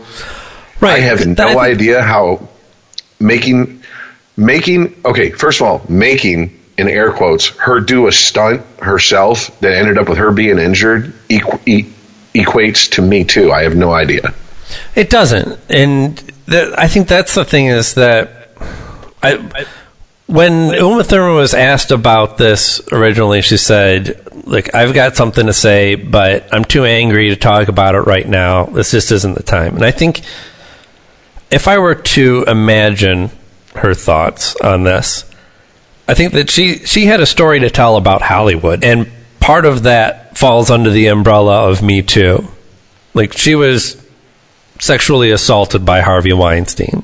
That's how it ties into Me Too. The other part of that is a more specific story about how women are treated in Hollywood. And, so I started, seeing all these tweets and stuff about how, Quentin Tarantino choked Uma Thurman and spit in her face. And I'm like, what the fuck? Well, if you actually read the interview with her, and she talks about this, it is mentioned that as part of the filming of Kill Bill, that the scene where I forget which character spits in her face in the movie. Michael Madsen's character. I can't remember his name though. Yeah, so he's supposed to spit in her face in the movie, and there's also another scene where she's fighting the little Chinese girl with the fucking chain and whips it around her neck and starts tugging on her. Apparently, it was Quentin Tarantino that did the spitting and the pulling on the chain, right? I mean, when you just say Quentin Tarantino choked Uma Thurman and spat on her, it sounds like, whoa, she was assaulted. Yeah, he's into some kinky shit. Right. I mean, no, and by the way, this isn't anything new on a Quentin Tarantino set. During the filming of Inglourious Bastards, there's the scene where Christopher, whatever his name is, who played the Jew hunter, is choking Diane Kruger's character. Mm-hmm. And apparently, after discussion, she said, well, we can film the scene. I want it to look realistic. Quentin Tarantino agreed with her. And she said, and Christopher Waltz, or I can't remember his name, but he was like, I'm not really comfortable doing this. And him and Diane Kruger sat down and talked. She said, okay, I'll let Quentin do it. Right. And I mean, look, is it an extreme place to go to get a performance out of somebody? Yes. But the stunts that she was doing, her stunt double in that film, Uma Thurman now, her stunt double is a stunt woman named Zoe Bell. She's been hurt doing numerous stunts. And where is the outcry that, these directors made her do this? No one. This is what's lost. She's the coach driver in Hateful Eight. Yes, exactly. Yes, yeah that's her. Uma Thurman could have just looked at Quentin Tarantino and said, I'm not driving the fucking car in this scene, period. End of discussion. Who's your second choice to play the bride? Because we filmed 2 movies worth of shit. I'm not doing this. You'll have to refilm them. I don't even see this as the end of it. I don't really even see this as extreme. Like, it's not like Uma was doing a scene with somebody and Quentin ran by and spat in her face in the middle of it without warning just to get a reaction shot from her. Like, it's in the fucking script. You get choked with a chain and your face gets spit on, and she signs up for that, and somebody's got to do the. I know it might not see it might seem weird to somebody that the director was the one doing that. It doesn't seem that weird to me because we're not seeing the person on the other end doing the action. All we need to get is a reaction from Uma Thurman on it, right? Exactly. Yeah. And I don't know. Well, there's also if those are scenes that you only want to do once, right? You'd want to do them with the director. You want to make sure that you get that scene where you get choked with the chain on the first take, hopefully. Yeah, and not leave it up to the other actor that you're working with to just do it right and do exactly what the director's looking for. So let the fucking director do it. Once again, this is her. She told a story about getting injured doing her own stunt, and people have applied their agenda to her story. Yes. When in reality, the truth, facts, those pesky fucking things, those hate facts. How many times have we heard about Tom Cruise being injured on the set of all 6 fucking Mission Impossible films because he insists on doing his own stunts? Well, but those are 2 different things. Tom Cruise is proud of doing his own stunts and goes out of his way to get that message out there. He likes doing his own stunts. And Uma Thurman was pressured into doing a stunt that she did not want to do. Yeah, but okay. Maybe it still has nothing to do with Me Too. I totally understand that. But see, now I just flash back to watching a documentary about the making of Seven, when David Fincher told Brad Pitt, I want you to chase Kevin Spacey in this scene and run over top of these cars. And of course, if you've seen Seven, except for the end, it's constantly raining in that movie. Mm-hmm. And Brad Pitt was like, can't we get the stuntman to do it? And he's like, I want to get close-up shots of you while you're doing it. I need you to do this. And he was kind of like, all right. And what happened? He was running across the car. He fell. His left hand went through a windshield, and he fucked himself up real bad. That's how come for the rest of the movie, if you ever notice, he's got a bandage on his hand because they had to cover it up. I mean, he actually had surgery. Mm-hmm. Along the same lines, Quentin Tarantino, yet again, Same thing happened with Leonardo DiCaprio in Django. Or, what is it? Unchained? Yeah, Django Unchained. Django Unchained, yes. Yeah. When he slammed that glass down during the dinner scene, he split his fucking hand wide open and just kept going. Damn. I mean, that's real blood. I didn't know when that. When he wipes it on, what's her face? The I forget her name in the movie, but in the actress's name. When he goes up to her and he grabs her face, that's his blood on her face. Damn. Quentin Tarantino just kept rolling and they said, why? And he said, because he didn't stop acting. If he'd have stopped, I'd have stopped rolling. But he kept going. And I can picture Quentin Tarantino saying that. Yeah. I mean, when it comes, Hollywood's first of all, actors are fucking weird people. People that want to pretend they're other people for a living. It's just kind of strange to me. I mean, I'm glad they're there, but it's just strange.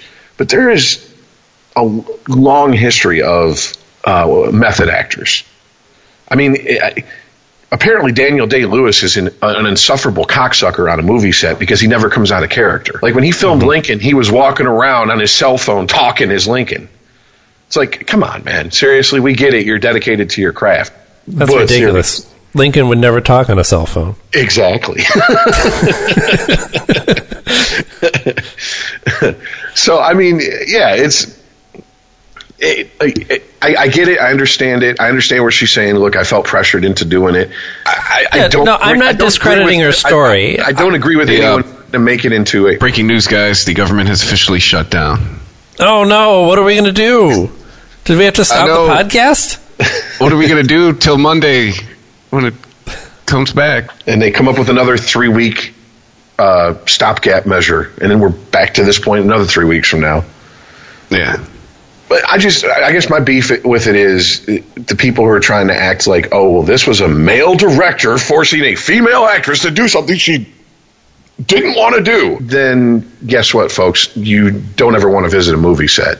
It happens male, female, regardless. It happens to actors all the time. Right. I mean, from something as benign as the scene in the chestburster scene in Alien, no one knew that was coming besides John Hurt and the people who were filming, the crew, to, like I described the Brad Pitt thing and this Uma Thurman situation, you know. She lost control of a car during a shot, fucked her ankles and her knees and her back up. And, I mean, Quentin Tarantino said himself, their relationship was harmed quite a bit by it. Man. And they finally sat down, and he gave her the footage that Harvey Weinstein said destroy. He had the car destroyed. He wanted to erase all proof of this shit, which just proves how much of a fucking scumbag he is. Mm-hmm. You hear that the star of one of your fucking best directors in your studio stable is hurt on a film in a scene, and the first thing you think is cover your ass. No, fuck that. First thing I'm thinking is she all right? Is she okay? Yeah. And Quentin Tarantino has come out and said his side of the story. I don't know if you've read this, but he talks about having this, shot where she's got to go 40 miles an hour down the straight stretch of road. And it's got to be 40 because, they can speed it up to make it look like she's going faster. But if her hair, because she's in a convertible, if her hair doesn't blow the right way, it's going to look ridiculous. You can't make her look like she's going 80 miles an hour. And her hair is just a Benny Hill shot. Right. And he's like, you got to get up to 40 miles an hour to get your hair moving right for the shot. But it's a straight shot. I drove it myself, and it won't be a problem. Well, what he explains is that, he was talking this over with the stunt director and everything, and he's like, well, what's the issue with this road? Like, let me do it in this car and see how hard this is. And he went down it one way, and then he said, that was nothing. It was a straight shot. It was easy.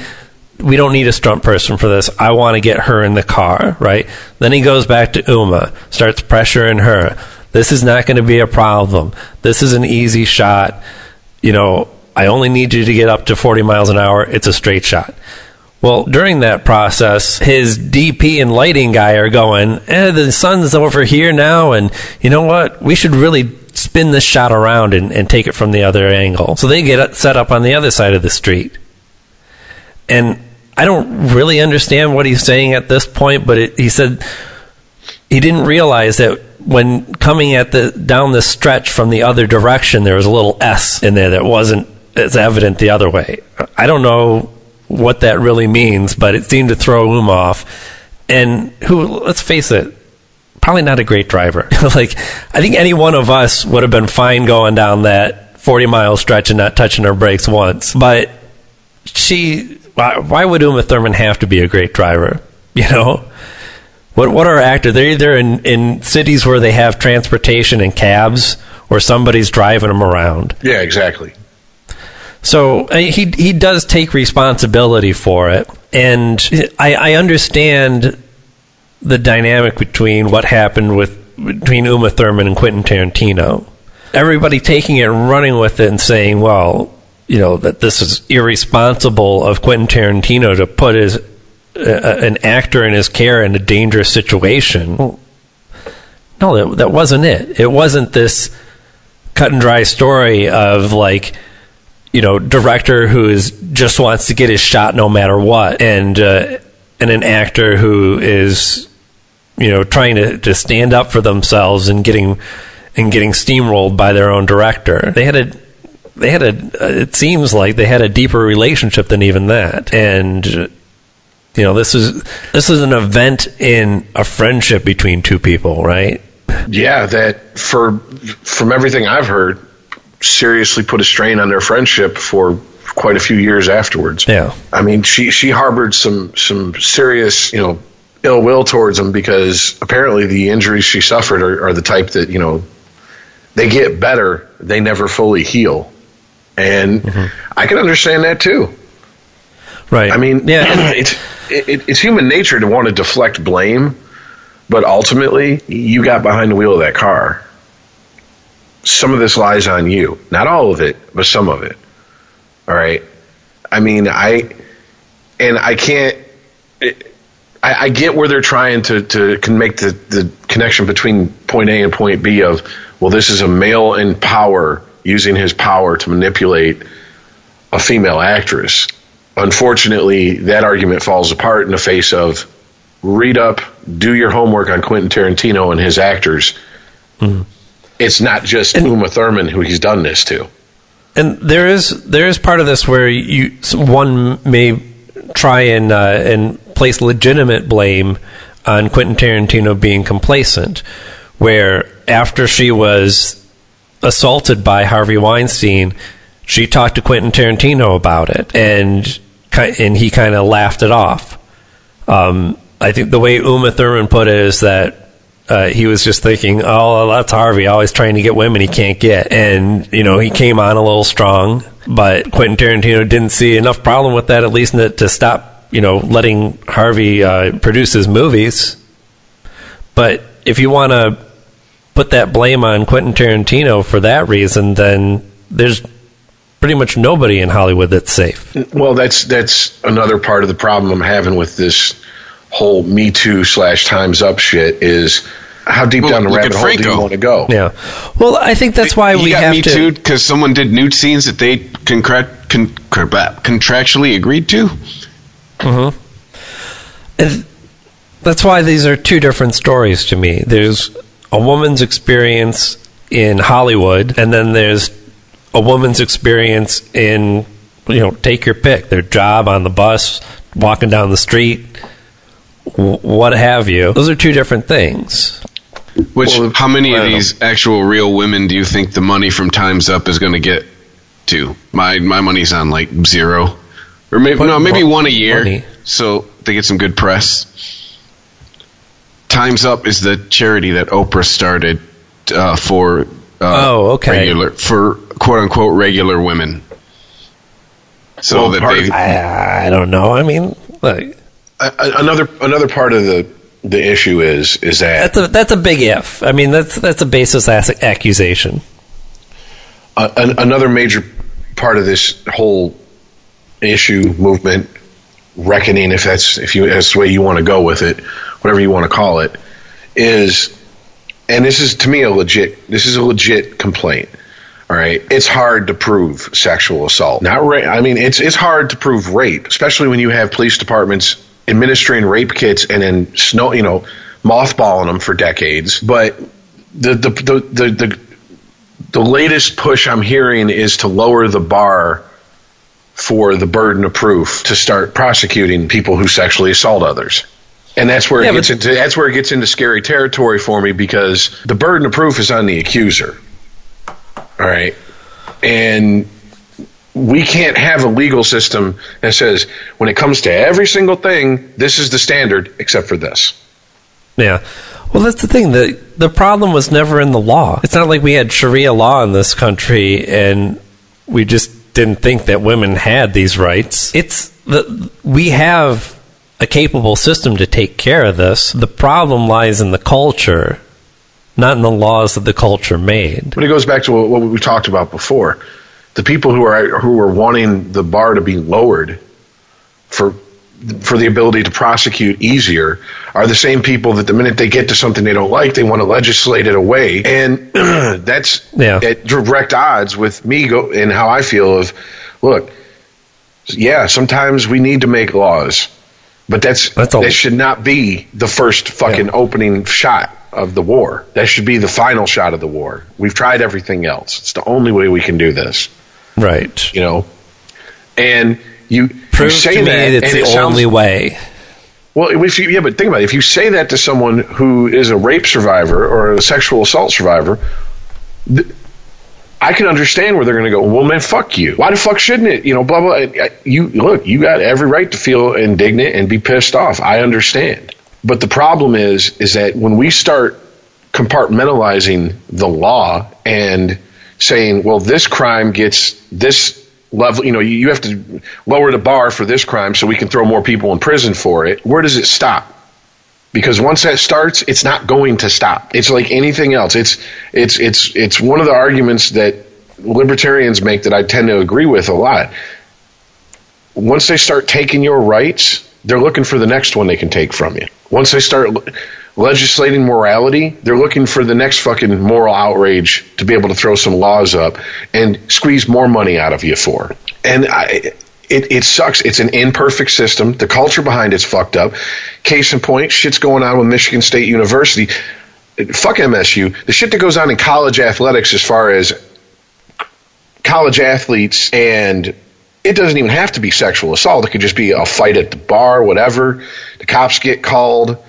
The guy goes, you know who I am? I'm starting blah, blah, blah for blah, blah, blah. The call's made to the athletic department. There's a handshake, maybe some money exchanges hands. The charges are dropped, and it's swept under the rug. That's bullshit. I don't give a fuck that you can throw a ball, catch a ball, or put a ball through a hoop.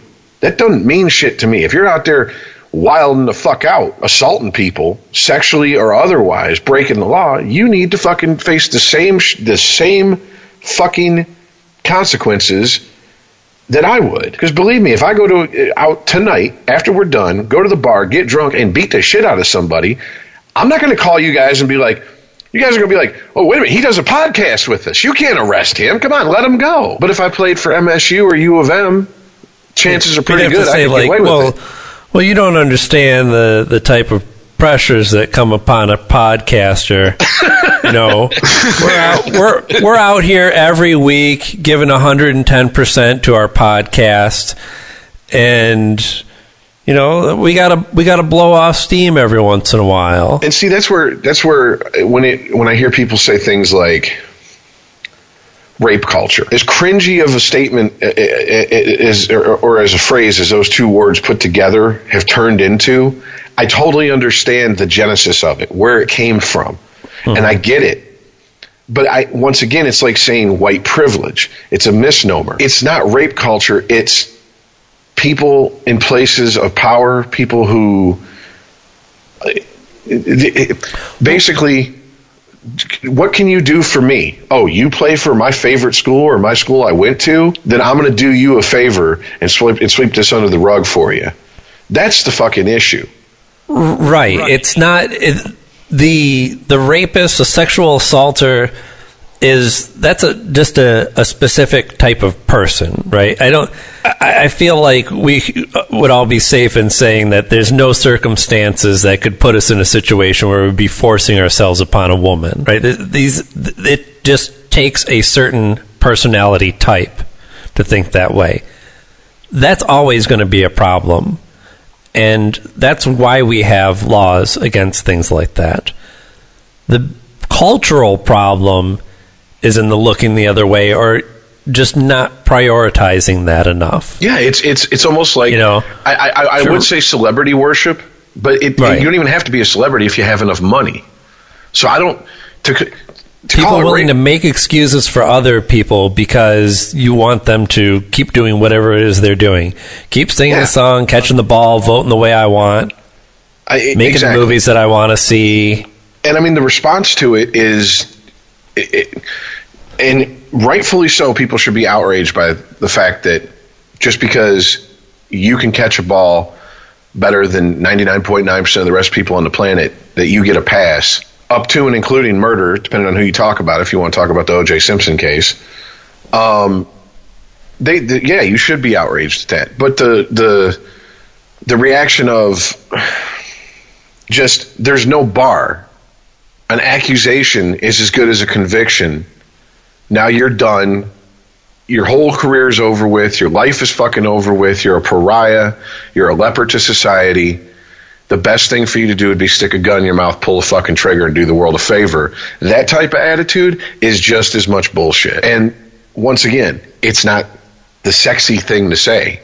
You say that and people go, oh, so you're all for rapists walking. You're for women being abused, huh? No. Stop trying to put words in my mouth to fit your agenda that you walked into this room with. That's my issue. It's no different than if they walked in and said, oh, so what? So if they're an athlete and they get accused of something, just throw them in prison just because they're an athlete? Oh, if someone who has money gets accused of something, throw them in prison? They're always doing dumb shit. He probably did something illegal anyway. Exactly. And it's the balance. And, the more I talk to people, and the more I talk to people about issues like this, I realize there is a very large, God, I hate to use this term, but it's apt, a silent majority of people who feel just like we do about there needs to be a balance, because these idiots on the far side trying to pull everybody to their side and attack anyone who isn't on their side they're fucking horrible. I mean, it's ridiculous. They both come from places. I understand where outrage comes from, and people, I want to change shit. I want shit to change now because I've been through it, or a family member's been through it. I get that, but at the same time, we can't expedite justice just because it happened to you. We can't ram shit through because it affected your family. It's like, we need to have a conversation about this, a national conversation. Man says, well, I think, shut up. Nobody asked you. The women are going to have a conversation about this, and you're just going to listen. Well, we have gotten to the point where we're just wallowing in hypocrisy when it comes to that. Rochelle Riley, a columnist for the Detroit News, there's a John Conyers, congressman around here. He retired amidst some scandals of sexual assault. Yeah, he got me too. But he claims he retired because of his health. So, whatever. And just like they tend fucking 90. Just like it tends to happen. Being accused of sexual assault was fucking with his blood pressure. Yeah, exactly. And just like it happens way too often, for whatever reason, these people think we're in like medieval England or something, and he wants his son to fucking run for his congressional seat. Yeah. Well, there's a mayor out of the city of Westland, city I used to live in, William Wild. He's running for that seat. So Rochelle Riley goes in to work at the Detroit News, writes an article saying, we can't elect this white man to John Conyers' congressional seat because he's white. You got white mayor, bitch. First thing I thought. Excuse me? On what fucking planet could you imagine a national newspaper saying, we can't elect this black man, this white woman, whatever the fuck, because they're black, they're a woman. Yeah, if somebody wrote a story that says that this black man shouldn't be in office because it's not possible for him to represent white people. Exactly. That's basically what she's saying. That a white person can't represent black people. And that flies in the face of that's racist as hell. The 8 years of the teabaggers going, not my president. And every black person who supported Obama going, yes, he is, whether you like it or not. He represents you. He's the president of the United States. Well, he was able to represent people who, oh my God, were a different skin tone than him. Happens all the fucking time. But the fact that we've been shouted down so much for just calling out hypocrisy because no one wants to be called racist or sexist. Hell in a handbasket, man. That's what I look at this shit and I go, really?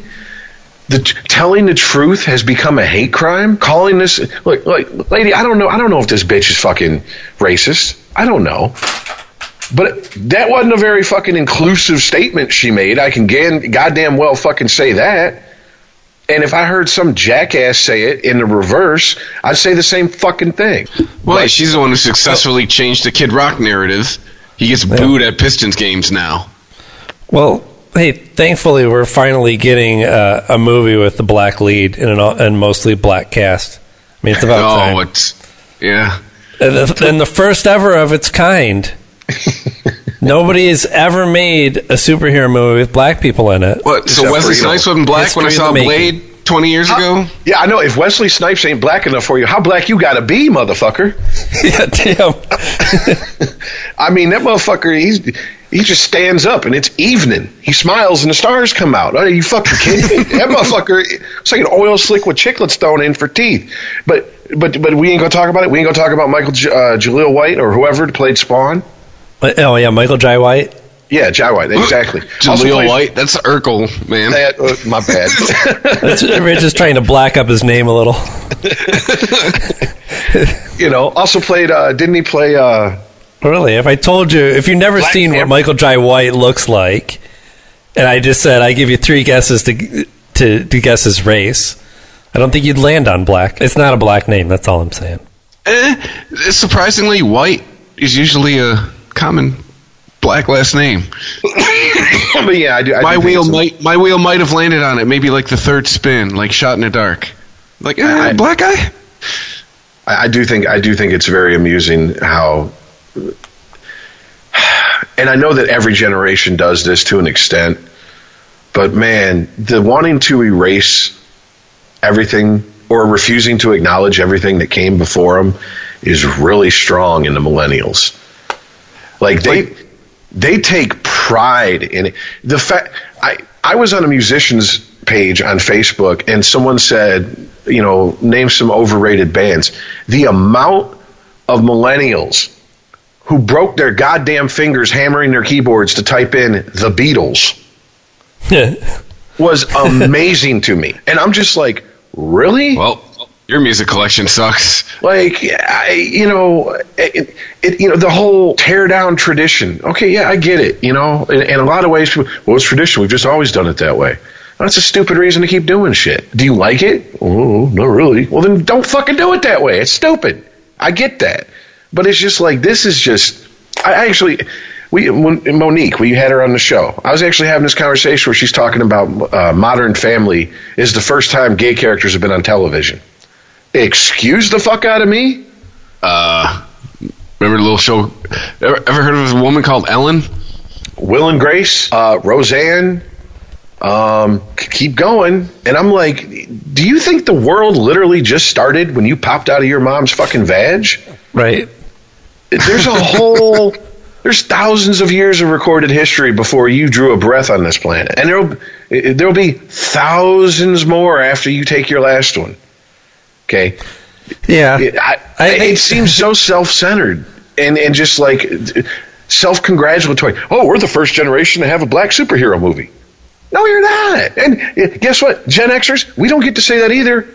Because we weren't making blaxploitation movies. We weren't making Shaft. We weren't making Dolomite. That wasn't our generation. Shaft don't wear a cape, but that's straight up a superhero movie. Exactly. He's got a fucking origin story. He fights the power. Yeah. Jesus Christ, he had sequels. He had Shaft Goes to Africa. Yes. Oh, and and a franchise.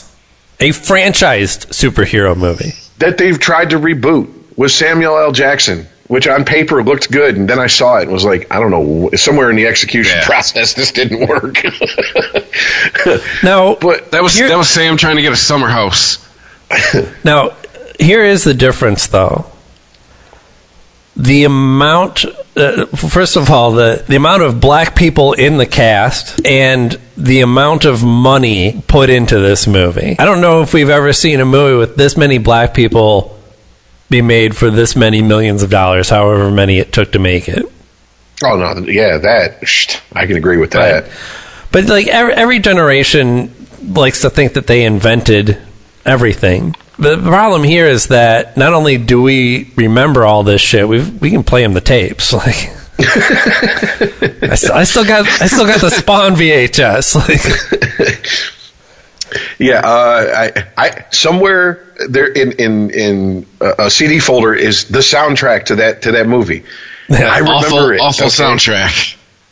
Hey, Crystal Method and Filter. I like that song. That soundtrack also like the Shaft movie. On paper, that soundtrack, hey, this could be pretty cool. In execution, not so much. Yeah, and then you get one track by Filter. Oh. Yeah, soundtrack blows. After the Filter track... Yeah, that was back... I misheard. I thought we were talking about the Shaft soundtrack. No, the Spawn soundtrack. The Spawn soundtrack, okay.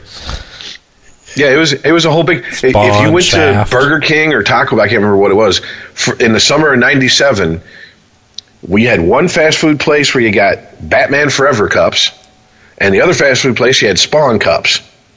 I mean, they pushed that movie. And at the same time, they launched the Spawn animated series on HBO that exact summer, same summer. Mm-hmm. I mean, it's just, once again, it's the selfie mentality. It's the narcissistic, let me look in the mirror, that's the prettiest thing I've seen today mentality. And I understand that, yeah, we got a lot of people of all generations who are like that. But holy shit, this is the most self-important, self-congratulatory group of people. We just weren't like that. Right. If somebody doesn't like you, it's not because you're unpopular, it's because you're unappreciated. Exactly. All criticism is hate. You're hating on me. No. Sometimes you look like a jackass. And people are going to point it out if you ask their opinion. And if you're dumb enough to post it on the internet, you're going to get unsolicited opinions. Even though Todd made a good point on his latest podcast, if you're clicking on the page and you're putting it out there, you can't say you were it was unsolicited. You know what I'm saying? Right. You knew what you knew where you bought that shirt, and damn sure went to the men's department. But yeah,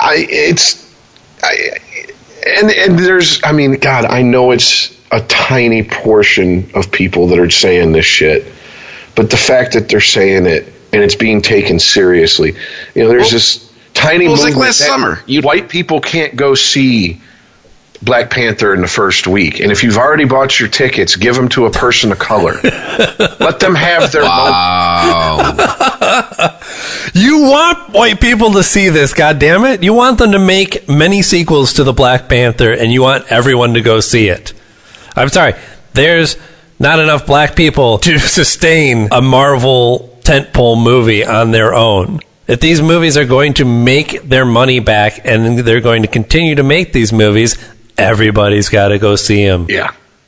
I mean, and you want to make this a black-only thing, then this will be the last black-led superhero movie you see. First thing you got to do, every show starts 15 minutes late. We know what the paper says. Well, wait a minute. Don't they all start 15 minutes late? Because now, fuck previews. You got advertisements they play before the fucking movie. Oh, God. Dude, Star Wars was ridiculous. It was literally a half an hour. It was literally a half an hour of fucking previews.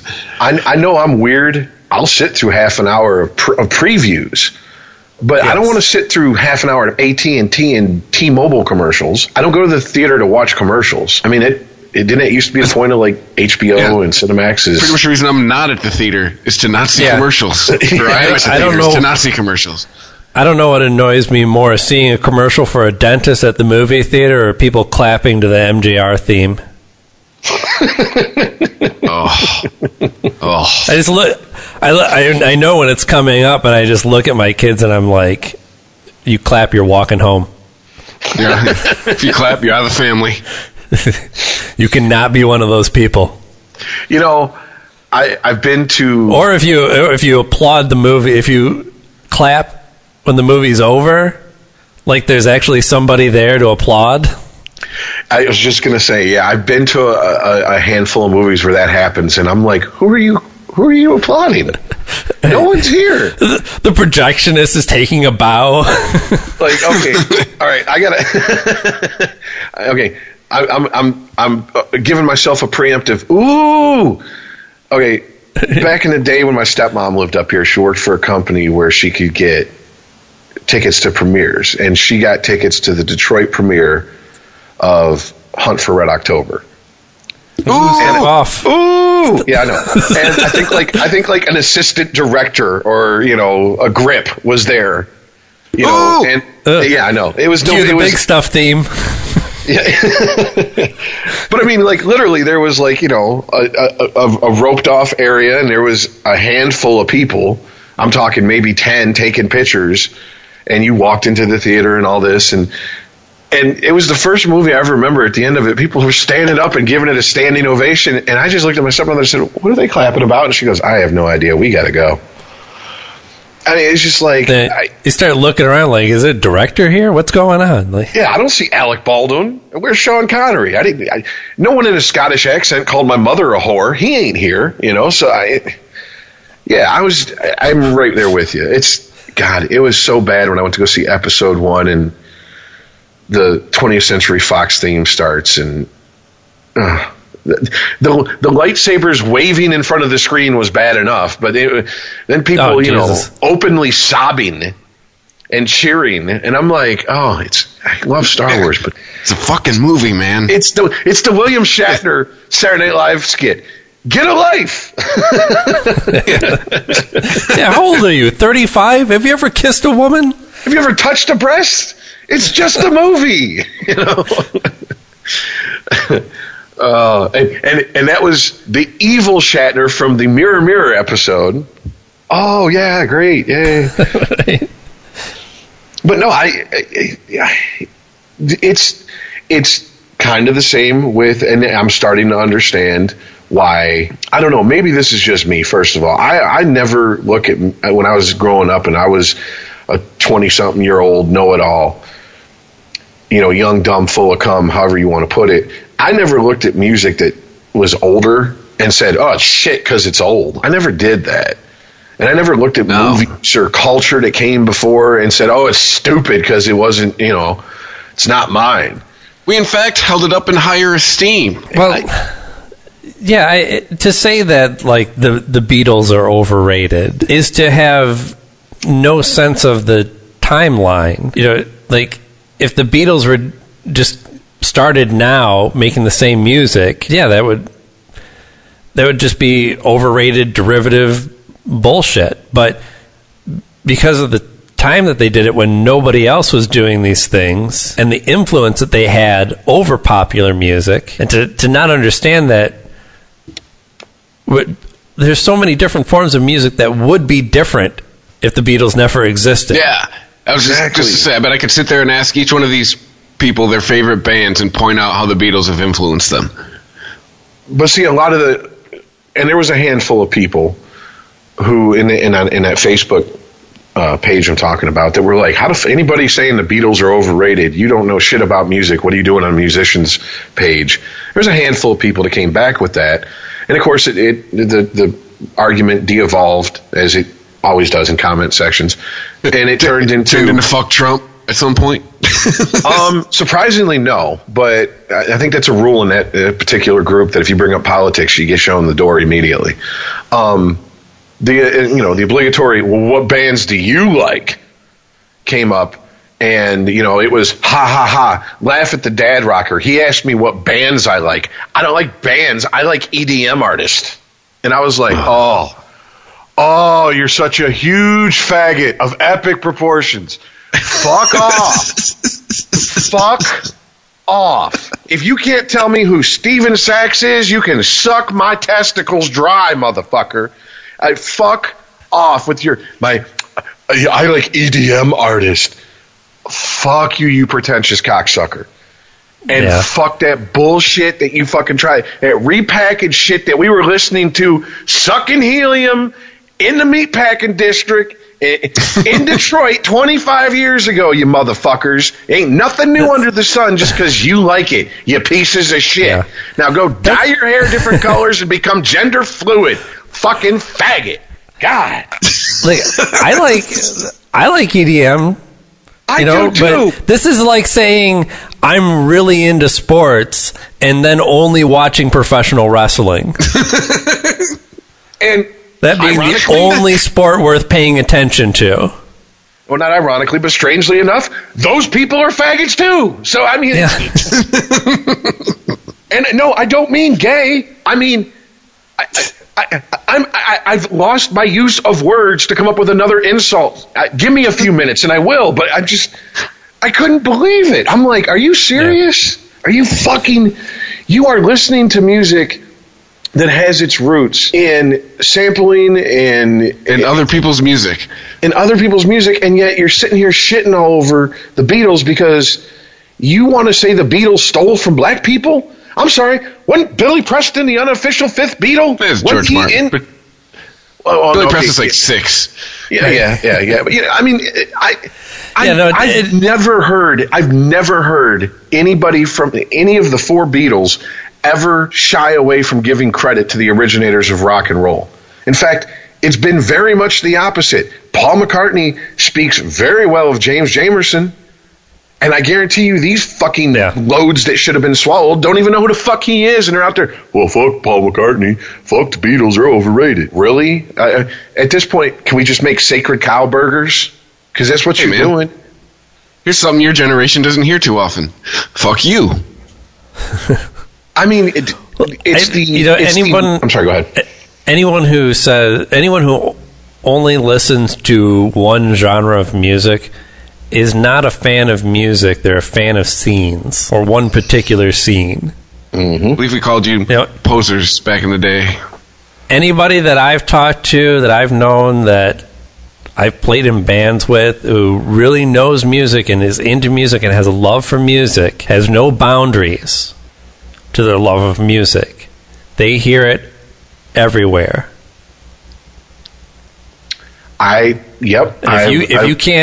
If you can't call yourself a fan of music, if you can't sit down and at least listen to something other than your chosen genre, if you see no musical value in any of that stuff, that you've written off everything else except for your thing, that's fine. Have your thing.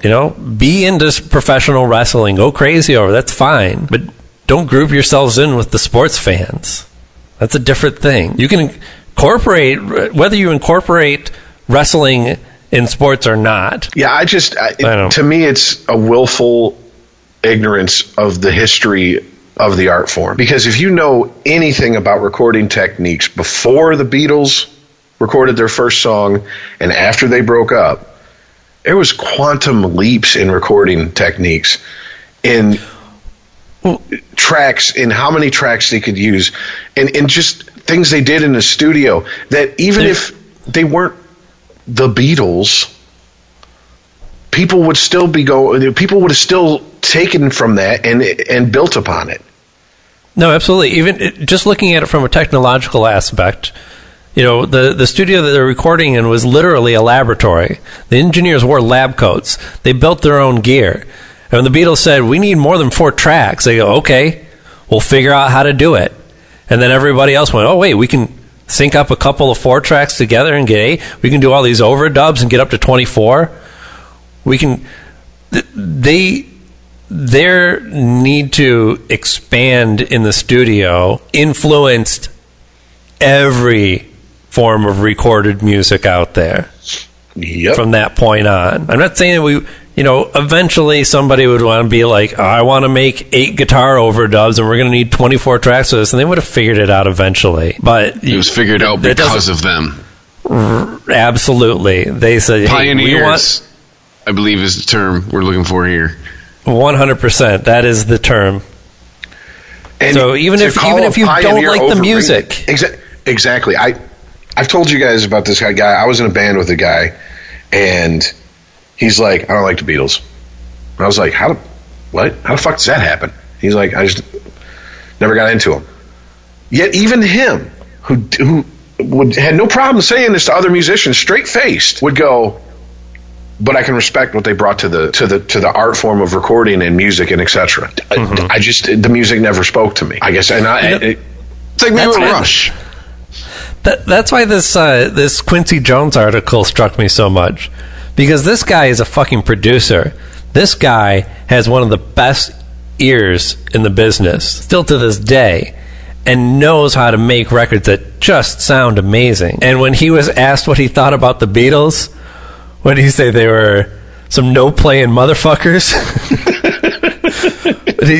I'm trying to find the exact quote here because it's great. Someone tell Rashida to get Quincy his meds because he's obviously off them. Yeah. Yeah, they were the worst musicians in the world. They were a no-playing motherfucker. Paul was the worst bass player I ever heard.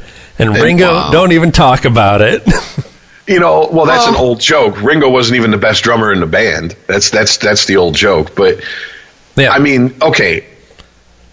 First of all, Mr. Quincy Jones.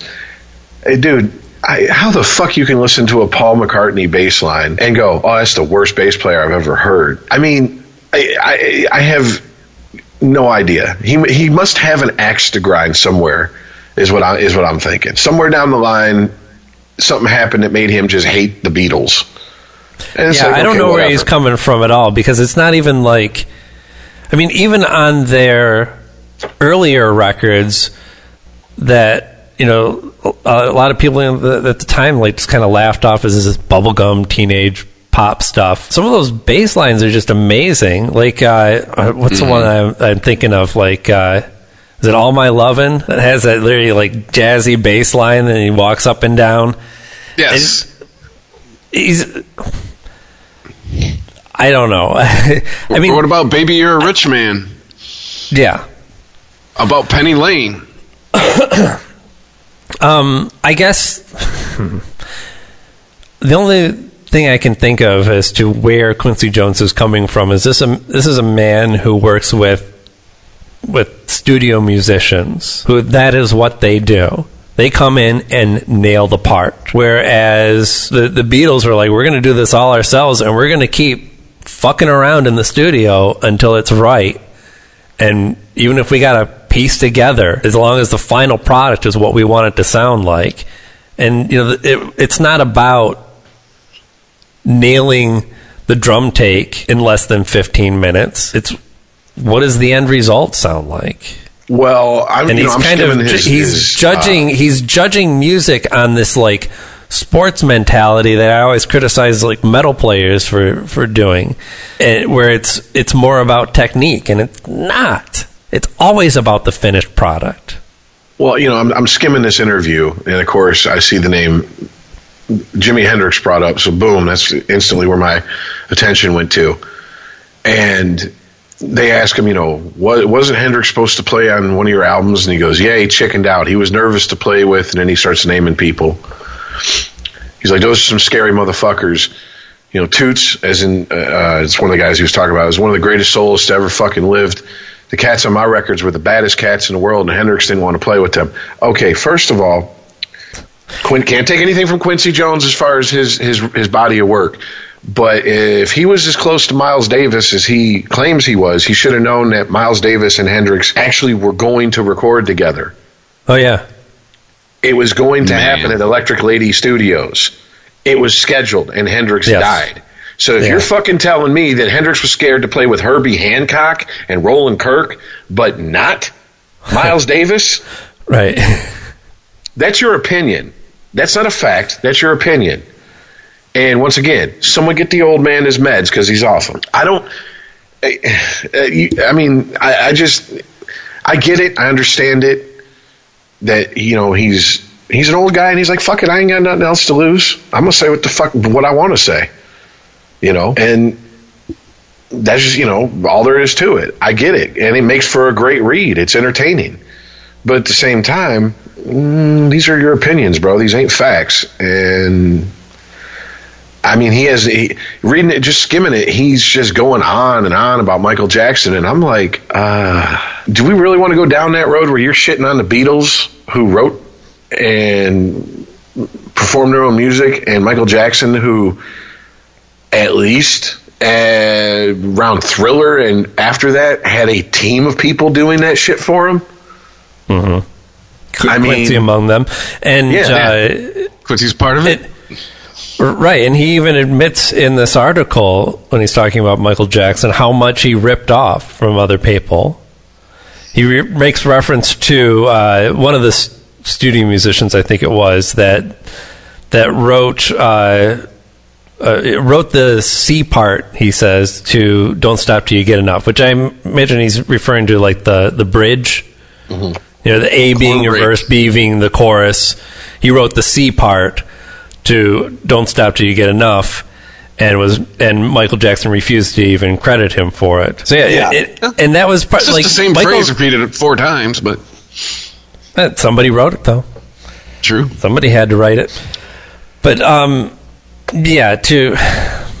don't know why, other than he was personally involved with Michael Jackson's success, why he is held up he is put up on a pedestal and everybody else is shat on for having faults. I mean, he's not completely wrong about everything. He's asked if U2 is still making good music. He says no. Actually, he doesn't even say no. He just shakes his head.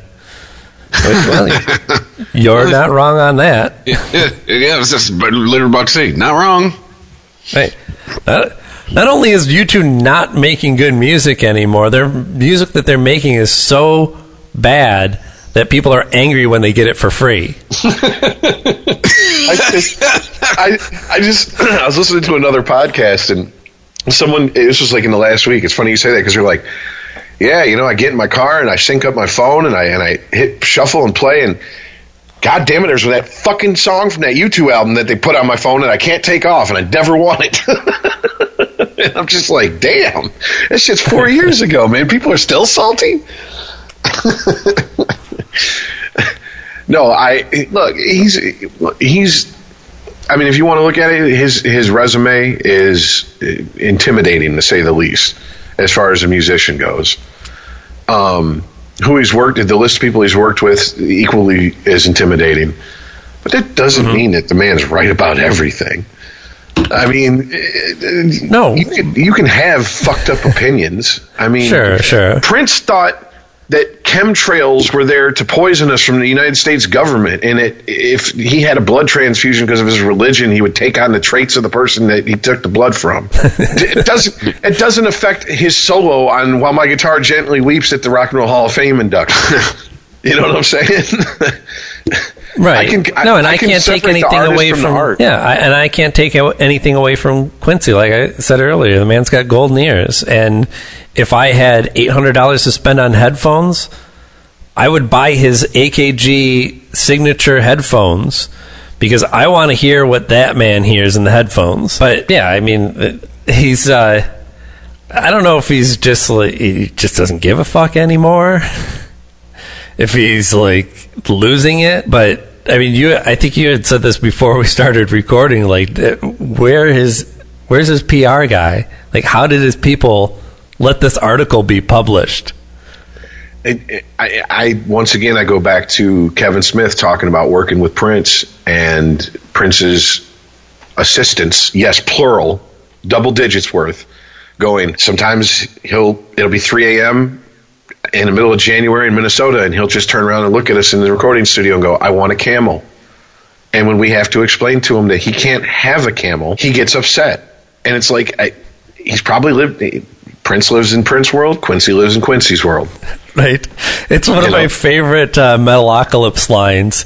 They're doing a video shoot, and Squizguard is going off about how there's supposed to be a fucking dragon on set, that he asked for a dragon, and the PA is trying to explain to him. He says, there are no dragons. And he's like, where? And he's like, in the world. They don't have any dragons. He says, they don't have any dragons. He's like, who doesn't? He's like, the world.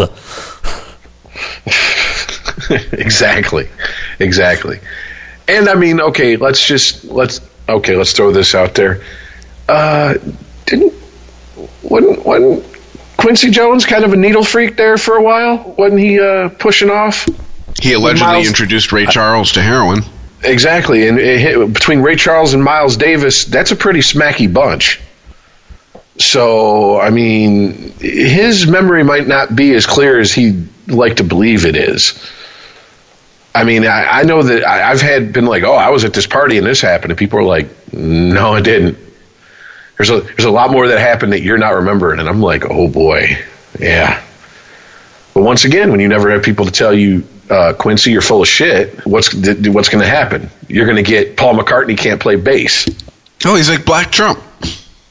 Which I one of the things in the article is apparently Marlon Brando and Richard Pryor were butt fucking constantly at some point in the 70s, and all I could think is a poor Marlon Brando going to the proctologist because Pryor wrecked him with that thing and trying to explain that one away. Pryor wasn't the bottom. He also the Clintons come. I think he must have mentioned the Clintons. I don't think the interviewer had it on his slate that he has to get his opinion on Hillary. But he says in here, where's the part where I just had it. Oh, he says, the interviewer asked him, what are people not seeing in Hillary, for example, that you see? He says, it's because of that side of her. When you keep secrets, they backfire. Interviewer says, like, what secrets? He says, this is something else I shouldn't be talking about. He said, the interviewer says, you sure seem to know a lot. He says, I know too much, man. Well, what's something you wish you didn't know? Who killed Kennedy? It is something he knows, right? We're talking about things that Quincy Jones knows. He knows who. Of course, the follow-up question is, well, who did it? He says that Sam Giancana did it. There's some fallout between rigging, between him and Kennedy, and the supposed rigging of the election. Oh yeah, and Bobby going after the labor unions, which were mob controlled, and yeah, that's a pretty prominent theory in the Kennedy assassination world. Well, I mean, but there's so he asked him about Marlon Brando, and he's like, he's the most charming motherfucker you ever met. He'd fuck anything. James Baldwin, Richard Pryor, Marvin Gaye. Interviewer goes, he slept with him? How do you know that? Frowns. Come on, man. He did not give a fuck. You like Brazilian music? Right. What? he's constantly changing the subject. Just walk away and ask about Brazilian music? I've talked to people like this before, where they introduce subjects and they're like, I can't talk about that. Like, the dude from Blink 182, Tom DeLonge or whatever his name is, was on Joe Rogan's podcast. Literally, I think it was every 5 questions he would make a statement, and Joe would go, "How'd you know that?" And he goes, "I can't talk about that." Like, it became a meme on the internet. It was just, I can't get into it. I can't get into it. It's like, then why bring it up, asshole?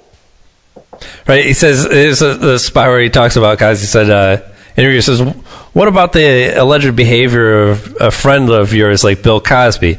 Is it hard to square what he's been accused with the person you know? His response is, it was all of them.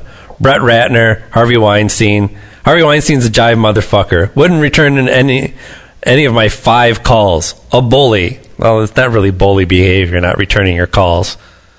That's more passive aggressive, actually. Right. So he tries to change the subject. The interviewer says, what about Cosby, though? What about it? were the allegations a surprise to you? We can't talk about this in public, man. Nope, because I got him the Quaaludes. Right. You can talk about Harvey. You can say that Paul McCartney was the worst bass player ever. U2 doesn't make any good music anymore. But calling out Cosby as a sexual predator, well, no. We're not going to go there. Is that a direct quote? We can't talk about this in public? Direct quote. We can't talk about this in public, man. Okay, now I'm wondering if that falls under the what I call the barbershop rule. Have you ever seen the movie Barbershop? Cedric the Entertainer's character is like, I know we're not supposed to say certain shit in front of white people, but you know OJ did that shit. You know, I mean, it's like, I wonder if that's the right he's talking about. You know, he's like, Martin Luther King was a hoe. OJ killed that bitch. You know, I mean, like, but we can't say that in front of white people. Oh, what does he say about Rosa Parks? Well, all that bitch did was sit down. That bitch didn't do nothing brave. She just refused to move. Oh, yeah. All Rosa Parks did was sit her fat ass down. Yeah. Well, you know, beyond that, if we're going to get into the story of Rosa Parks, I mean, if you look into the history of it, she wasn't just some lone person taking a stand. Like, there was a civil rights movement, and they found somebody that they said, hey, she looks innocent enough and is willing, and they put her up to it. Oh, definitely, yeah. She was involved with the civil rights movement. That wasn't just a tired lady coming home from work and going, I'm not moving. Yeah. But that makes for a better story. But, you know, there's part of this Quincy Jones interview that just kind of reeks of racism, isn't there? And we've already kind of touched on it. When you can just slag on the Beatles and defend Michael Jackson, when you slag on Harvey Weinstein, but you not refuse to call out Bill Cosby. To even engage in the conversation, I don't expect him to necessarily call him out, but just to not even be willing to have the discussion. But then you're in the rest of the interview, you're like, right at the very opening, I ain't got nothing to be scared of, man. Until you bring up Bill Cosby, until you bring up Michael Jackson and his fondness for boys of a certain age and only a certain age. I mean, it's, once again, if he'd have said something along the lines of, I separate the art from the artist, even though a lot of people would say that's a cop-out answer, I could go, all right, I understand that, you know, but Well, but he's asked in the interview, too, if you could snap your fingers and fix one problem in the country, what would it be? You know what his response is? Racism. Oh, I thought he was going to say bring back Quaaludes. That's his response. His response is that would be the problem that he would fix is racism. Okay, well, I'm not saying you started it, but, you know... Like, check yourself before you go around telling other people. Well, I mean, he's what, 83? Yeah. 84. So this man has lived through shit that we read about in history books. He was there. Yeah.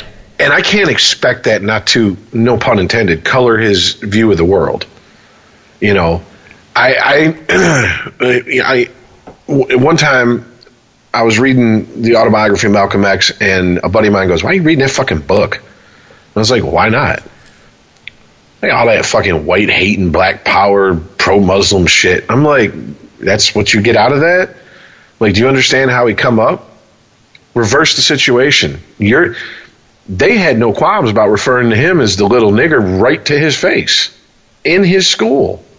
And they didn't see it as saying anything wrong. His father was murdered flat out, and the cops just turned a blind eye to it because, well, he was an uppity Negro. He should have learned his place. He's fucked with constantly, solely based on his race. Now, if you grew up in the situation where that was happening to you, wouldn't you grow up resenting the people that were doing it to you? And he's like, well, that doesn't give him a right to. And I said, but you see, that's the thing. You don't know the end of the story. You don't know what happened when he went to Mecca. And he saw Muslims of all fucking races praying to the same God, shared food from the same plate, drank from the same cup as them, came back and said, everything I said before, I always started with, like the Honorable Elijah Muhammad teaches us, well, I'm not doing that anymore. Now I'm speaking for myself. But there can be no black-white unity until there's black unity. His stance evolved based on new information. So, yeah, I get it. You know, he's seen some shit, but at the same time, he'd be called a sellout at 2018 standards. In a heartbeat, dude. First of all, yeah.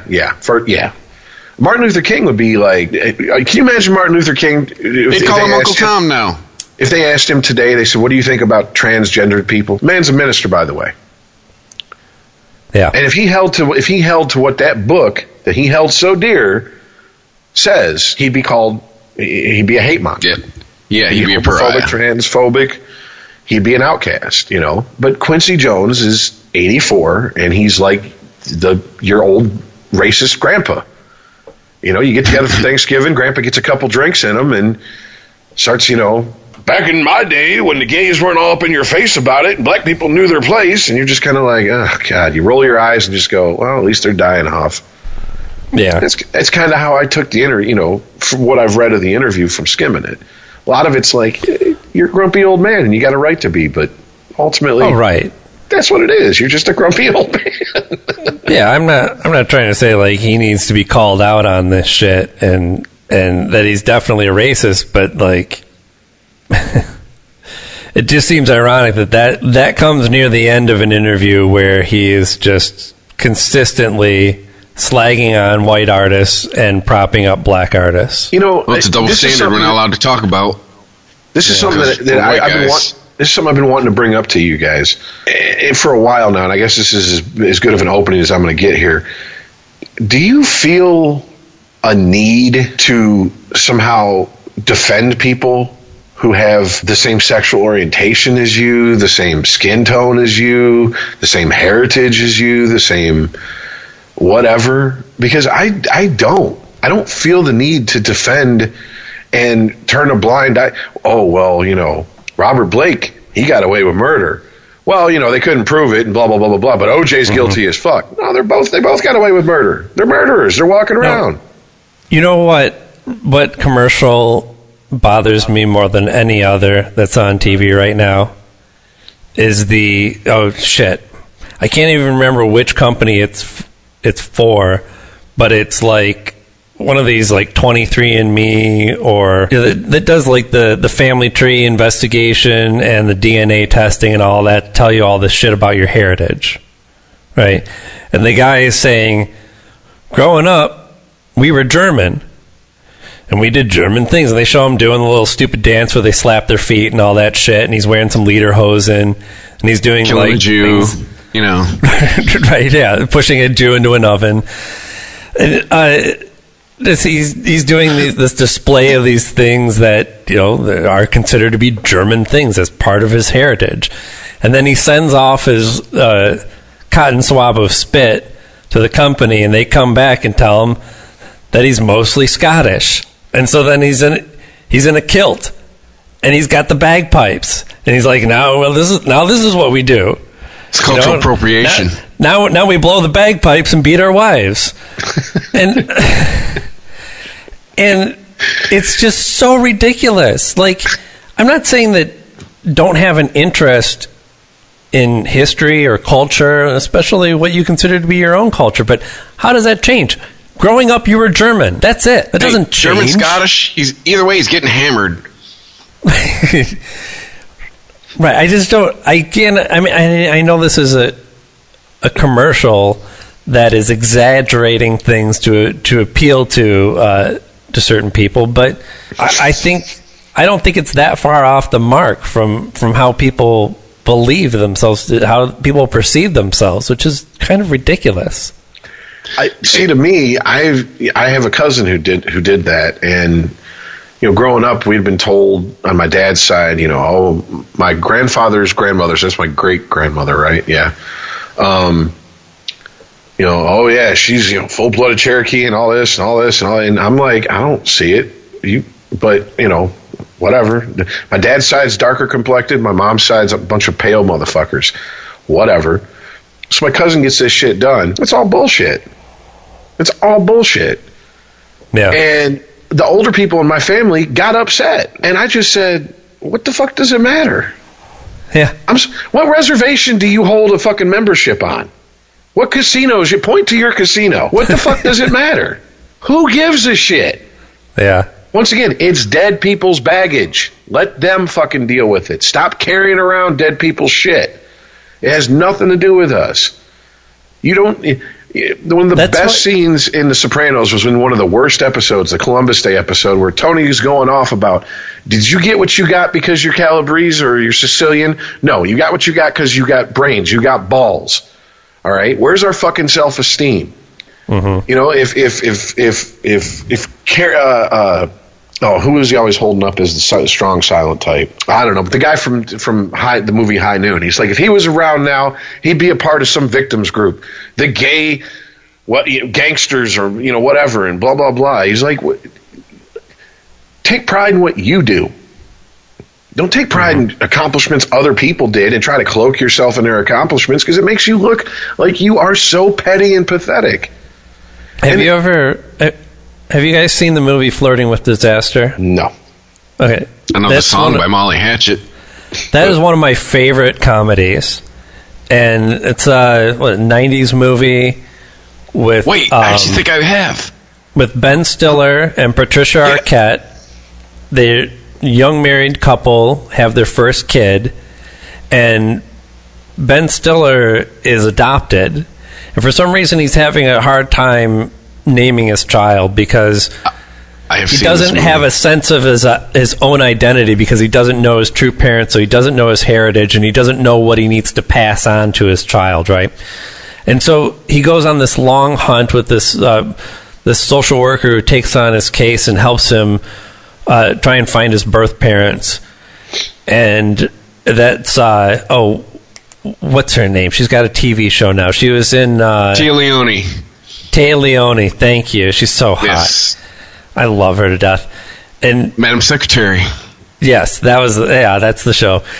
So I have to sit through that once a week. She takes him on this tour of where she thinks, like, there are a number of screwball comedy mix-ups. Like, they go through 3 different meetings of people who he thinks are his mother, right? He gets introduced to one woman, and she's got kids that are really into sports and really athletic, and he's like, that's me, I'm really athletic, I'm like this. And then a phone call comes in, turns out this isn't your mom, but she is nearby, we'll go, she's in driving distance, and then it happens again. And by the time he actually does locate his actual birth parents, they're crazy hippies living out on a reservation, selling acid and running from the cops, and people that he doesn't want anything to do with. And he has to realize on his own that there's a difference between knowing your heritage and knowing who you are. Exactly. And I think that's a message that most people don't understand. Well, I'm not saying fuck your heritage, doesn't matter where you came from. That's all important. But the fact that it's so slight to some people that it can be changed from the results of a DNA test, that you now think about yourself as a different person, is ridiculous. The rebuttal to that I've gotten when I've had this conversation with people, mostly black people, I get this rebuttal from is, well, we don't know our culture, we don't know our heritage. We're straight up stolen from our homeland. Most black people, when they say the motherland, okay, what country? And the really dumb people go, Africa, that's a continent, stupid. What country? Oh, I don't know.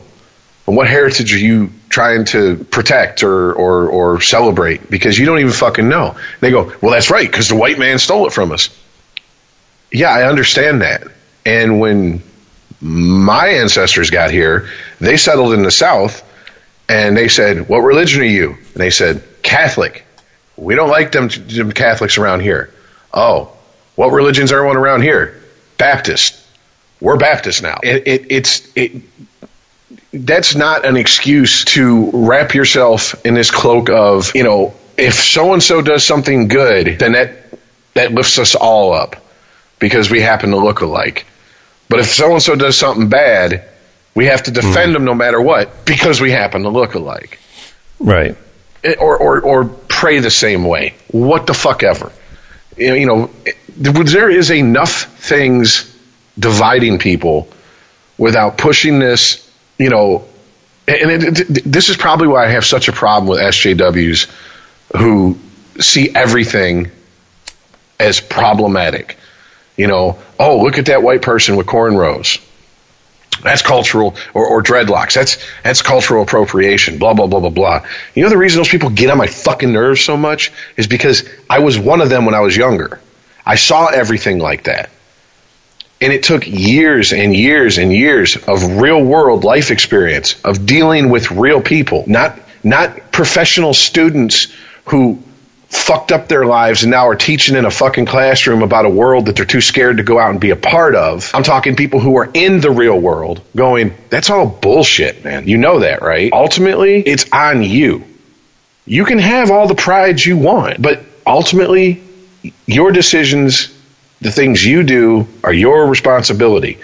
It's not your ancestors, and their sins are not your sins. I mean, the same mentality coming from a group of people about the Dreamers, for example. How can we punish these children who were brought here by their parents? Well, the parents committed a crime. Yes, but the children didn't. So the sins of the father cannot be visited upon the sins of the sons and daughters. Unless slavery. Then every white person's guilty. I think I found the flaw. That's a goddamn good point. You just punched a giant hole in that argument. Wow. That was perfect, Rich. You know why I'm able to think like that? Because I used to think like them. I used to be one of them. Yeah, I used to want to be offended by everything, so I walked around looking for reasons to go. Literally, I'm not joking. I've had arguments about, when I was younger, about how pool is a racist game because the white ball knocks around the colored balls and puts the black ball in last. Because only a white person would have come up with some shit like that. And my friends, when I was 19 at Snookers or Cushion Q and Brew over on Schoolcraft and Middlebelt were like, are you fucking retarded? Right. Are you serious? Well, this is why I have some, I think, more leeway for millennials than, well, you guys may. because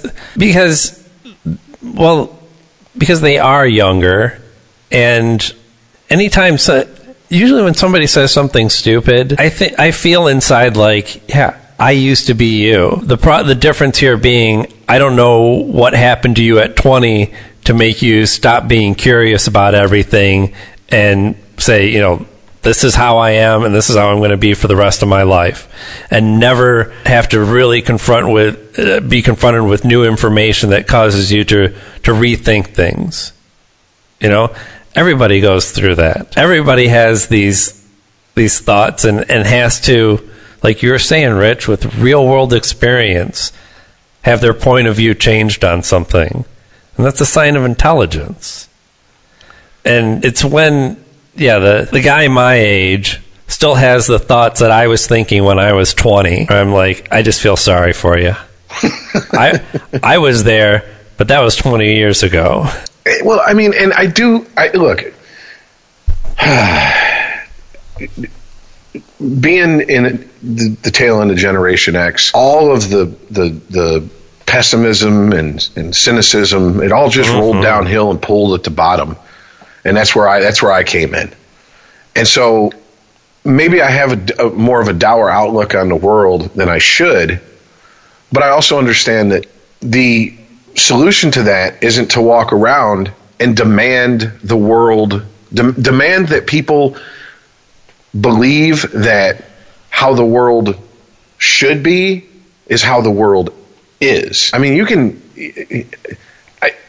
if something's wrong, let's correct it. I'm 100% down with that. But you can't change everything and demand reality be changed because you feel a certain way.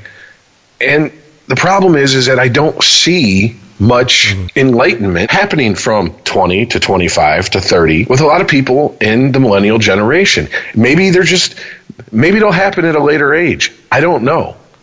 Yeah. I don't know if it's a byproduct of the fact that it's hard out here and a lot of kids still live at home, and so they really. I mean, I left home at 17. I was living on my own at 17, lying about my age, working a job I legally couldn't hold, so I could fucking put a roof over my head. Around the time that we would hear stories, like when I was a kid, it was a quote unquote commonly known thing that we only use 10% of our brains, right? Which is complete bullshit, but everybody just accepts this as fact for some reason. And we also had this same mentality that, like, there's a certain point where we're primed for learning, and then the brain just kind of shuts off. And this quote-unquote science around this just happened to line up with our schooling system in the U.S., where, well, by the time you hit 18, you just like, boom, that's it. You're done learning. You can get new information and you can deal with it, but you will not learn anything new. Your brain stops becoming elastic. This is so ridiculous. We use all of our brain. Every part of it is important, even the backup parts. Doesn't matter how much we use of it at any given time. And we never stop learning, or at least we never lose the ability to continue to learn and to change our viewpoint. Who was it that, it was Norman Lear that Adam Carolla had on his show, right? Am I remembering this correctly? Wasn't he the one that was interviewed and he was asked, like, if anything, he said some sort of thing like, if anything surprises him at his age, and he's like, yeah, constantly. I'm constantly learning new things, changing my viewpoints on things. Yeah, you're saying how he's different at 93 than he was at 88, and he was different at 88 than he was at, 78. Thank you. And that's a perfect example. And people think that, like, well, like we were talking about Quincy earlier. Well, he's old, and this is how he is, and this is how he grew up, and yeah, I can accept that, and I can have a lot of, I guess, I don't want to say forgiveness, because it's not like it's my place to forgive him for anything, but you know what I'm trying to get at. Like, I can overlook it. You can have a lot of empathy for his viewpoint. Yes. But at the same time, that's lazy. I mean, if I'm just going to be logical about it, I'm going to call it what it is. It's lazy thinking. He's had plenty of years on this planet to absorb new information, reprocess, readjust, and he has the capability like any other person, and to be stuck in his ways is just laziness. I don't know. He's not alone, though. That's like the majority of the world. No, and recently I got engaged in a civil debate for online. Let's put it that way. In person, it'd have been even more civil. I get the feeling. You were the one? For the one time it's happened, yeah. I heard there was a civil debate online. I was wondering who was involved. But it was about transgendered people. And right at the onset of the discussion, I made my point of, look, I don't think anybody should be, if you're of legal age and you want to transition, more power to you. That doesn't change. No rights should be taken away from you. No rights should be kept from you because of that, et cetera, et cetera. However, the game I won't play is that you're going to now tell me that this person is not a biological man if they were born male. And this lady jumped all in my shit. You're transphobic, you're homophobic, and all this. And I said, okay, go back and reread what I posted first. Now come back. I don't care that she's now a woman. I will address her. I will use her preferred pronouns, and I will address her as a woman, et cetera, et cetera. But that woman's going to have a finger up her ass checking her prostate eventually. Biologically, she's still a man. You can put a new coat of paint on it.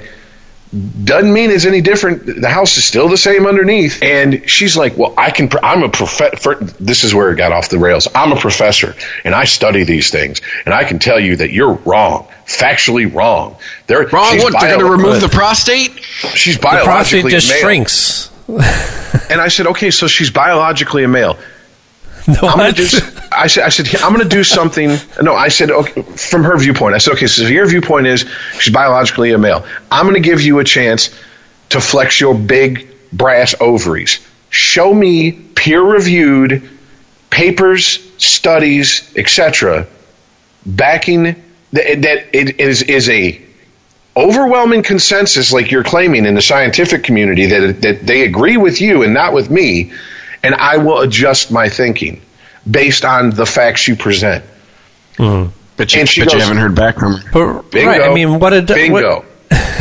Doesn't matter what you are or believe or present yourself to be. When you have to go to the doctor, the doctor has to evaluate the condition as it presents itself and is not going to ask you how you identify. That has absolutely nothing to do with it. Yes, if you transition to male, you can still get ovarian cancer. Doesn't matter if you want to have a dick or not. If you got a pain in your dick, like, you can't have a conversation first about how your doctor accepts that you are a woman. But once again, then this isn't even about, people living their own truth. Perception equals reality to people. This is about, I was willing to go, let's wipe the slate clean. You show me the proof. And believe me, if I'm on the wrong side, I want to be on the right side. I like being right. You show me the proof from people who know more about this subject than I do. It's been peer reviewed. These studies have stats and things to back them up.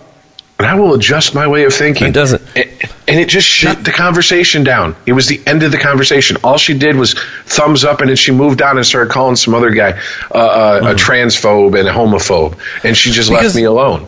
Because there's nothing there. Because what she's doing is conflating two things: gender and biology. Gender is a social construct. Biology is a scientific fact. But she's trying to use science to prove gender. It's like when Christians go, well, scientifically, Noah's Ark could have happened. Well, then it's not a fucking miracle now, is it? If you can prove a miracle with science, it's not a miracle. You're arguing against your own case, stupid. You're taking acts of God away from God and attributing them to science. What are you doing? Stop it. Just fucking say you believe in this, and that way I know what I'm dealing with. But it's... No. I explained the story of Noah's Ark to my daughter the other day. You couldn't wait till you move in? I want to be a fly on the wall for that conversation. I was like the worst person to do so. She was. No, there was some. No. I would have been the worst person to do so. There was some manga or something that she was interested in. She watches a shit ton of manga. And so we were looking at like the stuff. It was on like Hulu or Netflix or something. And we were reading the description of one. It makes reference to an ark. And I'm like, oh, that I get it. Like this is like a retelling of Noah's Ark. And she didn't know what that was. So I explained to her. But of course, I can't just say, well, there's 2 of every animal on a boat. Like, there's too many questions in there for me. So I have to start at the beginning. Well, first of all, God's kind of a dick. Like God made people, and they all started doing whatever the fuck they wanted to, and not what God wanted to, and he was mad.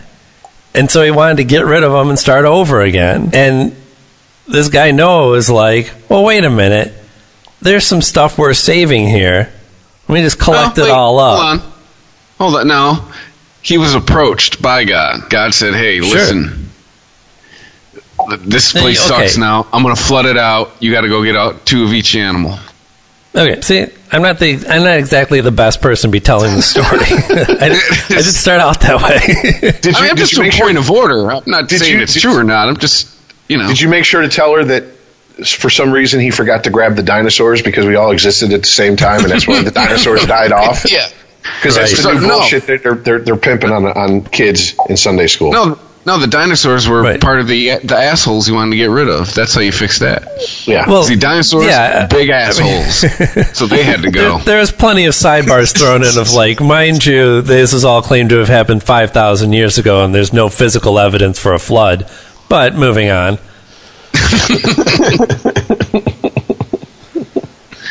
What, there was that movie with Harrison Ford where that guy's face melted. I know that I got really heated, and I know that I don't have to apologize to you guys, but I'm sorry if I did get a little too personal at any given time. But I really did enjoy the conversation that we had tonight. Oh, hey, man, we've been doing this for 4 years. I never take anything personal. Yeah, I mean, doing this show with you guys are a respite from my group of friends because I couldn't do this show with my friends because we'd be beating the shit out of each other by episode 3. It'd just be like Thunderdome. Because it's just... Dude, in episode 3, where we all beat the shit out of each other. A couple hours of why you being a dick, and then just punching. If you listen to Sporgy, Earl and I have known each other 22 years. There's no punches pulled. I mean, it's like he says something sometimes. He says something stupid. I'm like, you Shrek-looking, half-milk dud sucked head-looking motherfucker. Shut the fuck up with your bullshit. Like this is how we talk, and it's like it's prison rules. You guys, we disagree. No one's trying to shank no one over the phone. You know what I'm saying? Like, I don't have to worry about dropping the soap around you guys. It's not prison rules. No, you guys are civilized. I challenge you to a duel crowd. Or me and Aaron, the guys that would slap you with a glove. No, you're the guys who would sit down and go. Good name. You're the guys who would sit down and go, how is beating each other to a bloody pulp going to solve this? How's it going to make the situation better? Versus, that person disagreed with me. I gotta beat the shit out of him. Wow. I mean, seriously, I have 40-year-old friends who still have that mentality, and I'm like, I guess some of us never grow up. Whatever. No, I didn't take anything personal, and I mean, I understood where you're coming from, and like I said, honestly, I've probably, in the heat of a rant, not made myself very clear about some subjects, so I'm sure there's probably someone listening going, fuck yeah, tell him, Aaron. Well, that's too. I think I also say that for the listeners, too, if anyone thinks that, like, we're just always going at each other. No, God, no. I have the most polite friendship with you two I've had with, I think, anybody, really. Right. There you go. Unregimented. I know we sound like dicks, but we're really polite guys. It's our new tagline. So just with that being said, we'll just keep it short and sweet. Hit us up on Twitter at unregimentedpod. You can email the show unregimented@christophermedia.net. Check us out every Saturday at christophermedia.net. We'll see you next week. See ya. All right. Later.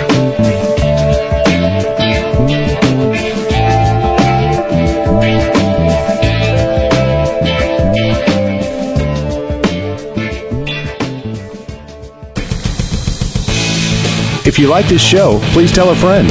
Please follow us on Twitter and like and share us on Facebook by searching for Christopher Media. You can subscribe to all ChristopherMedia.net shows for free on ChristopherMedia.net. Please make sure to rate and comment on all your favorite Christopher Media shows. Thank you in advance for supporting Christopher Media by clicking on the PayPal button and by clicking through to all the sponsors who support ChristopherMedia.net. Thank you for visiting ChristopherMedia.net, and thank you for listening. Thank you for visiting ChristopherMedia.net.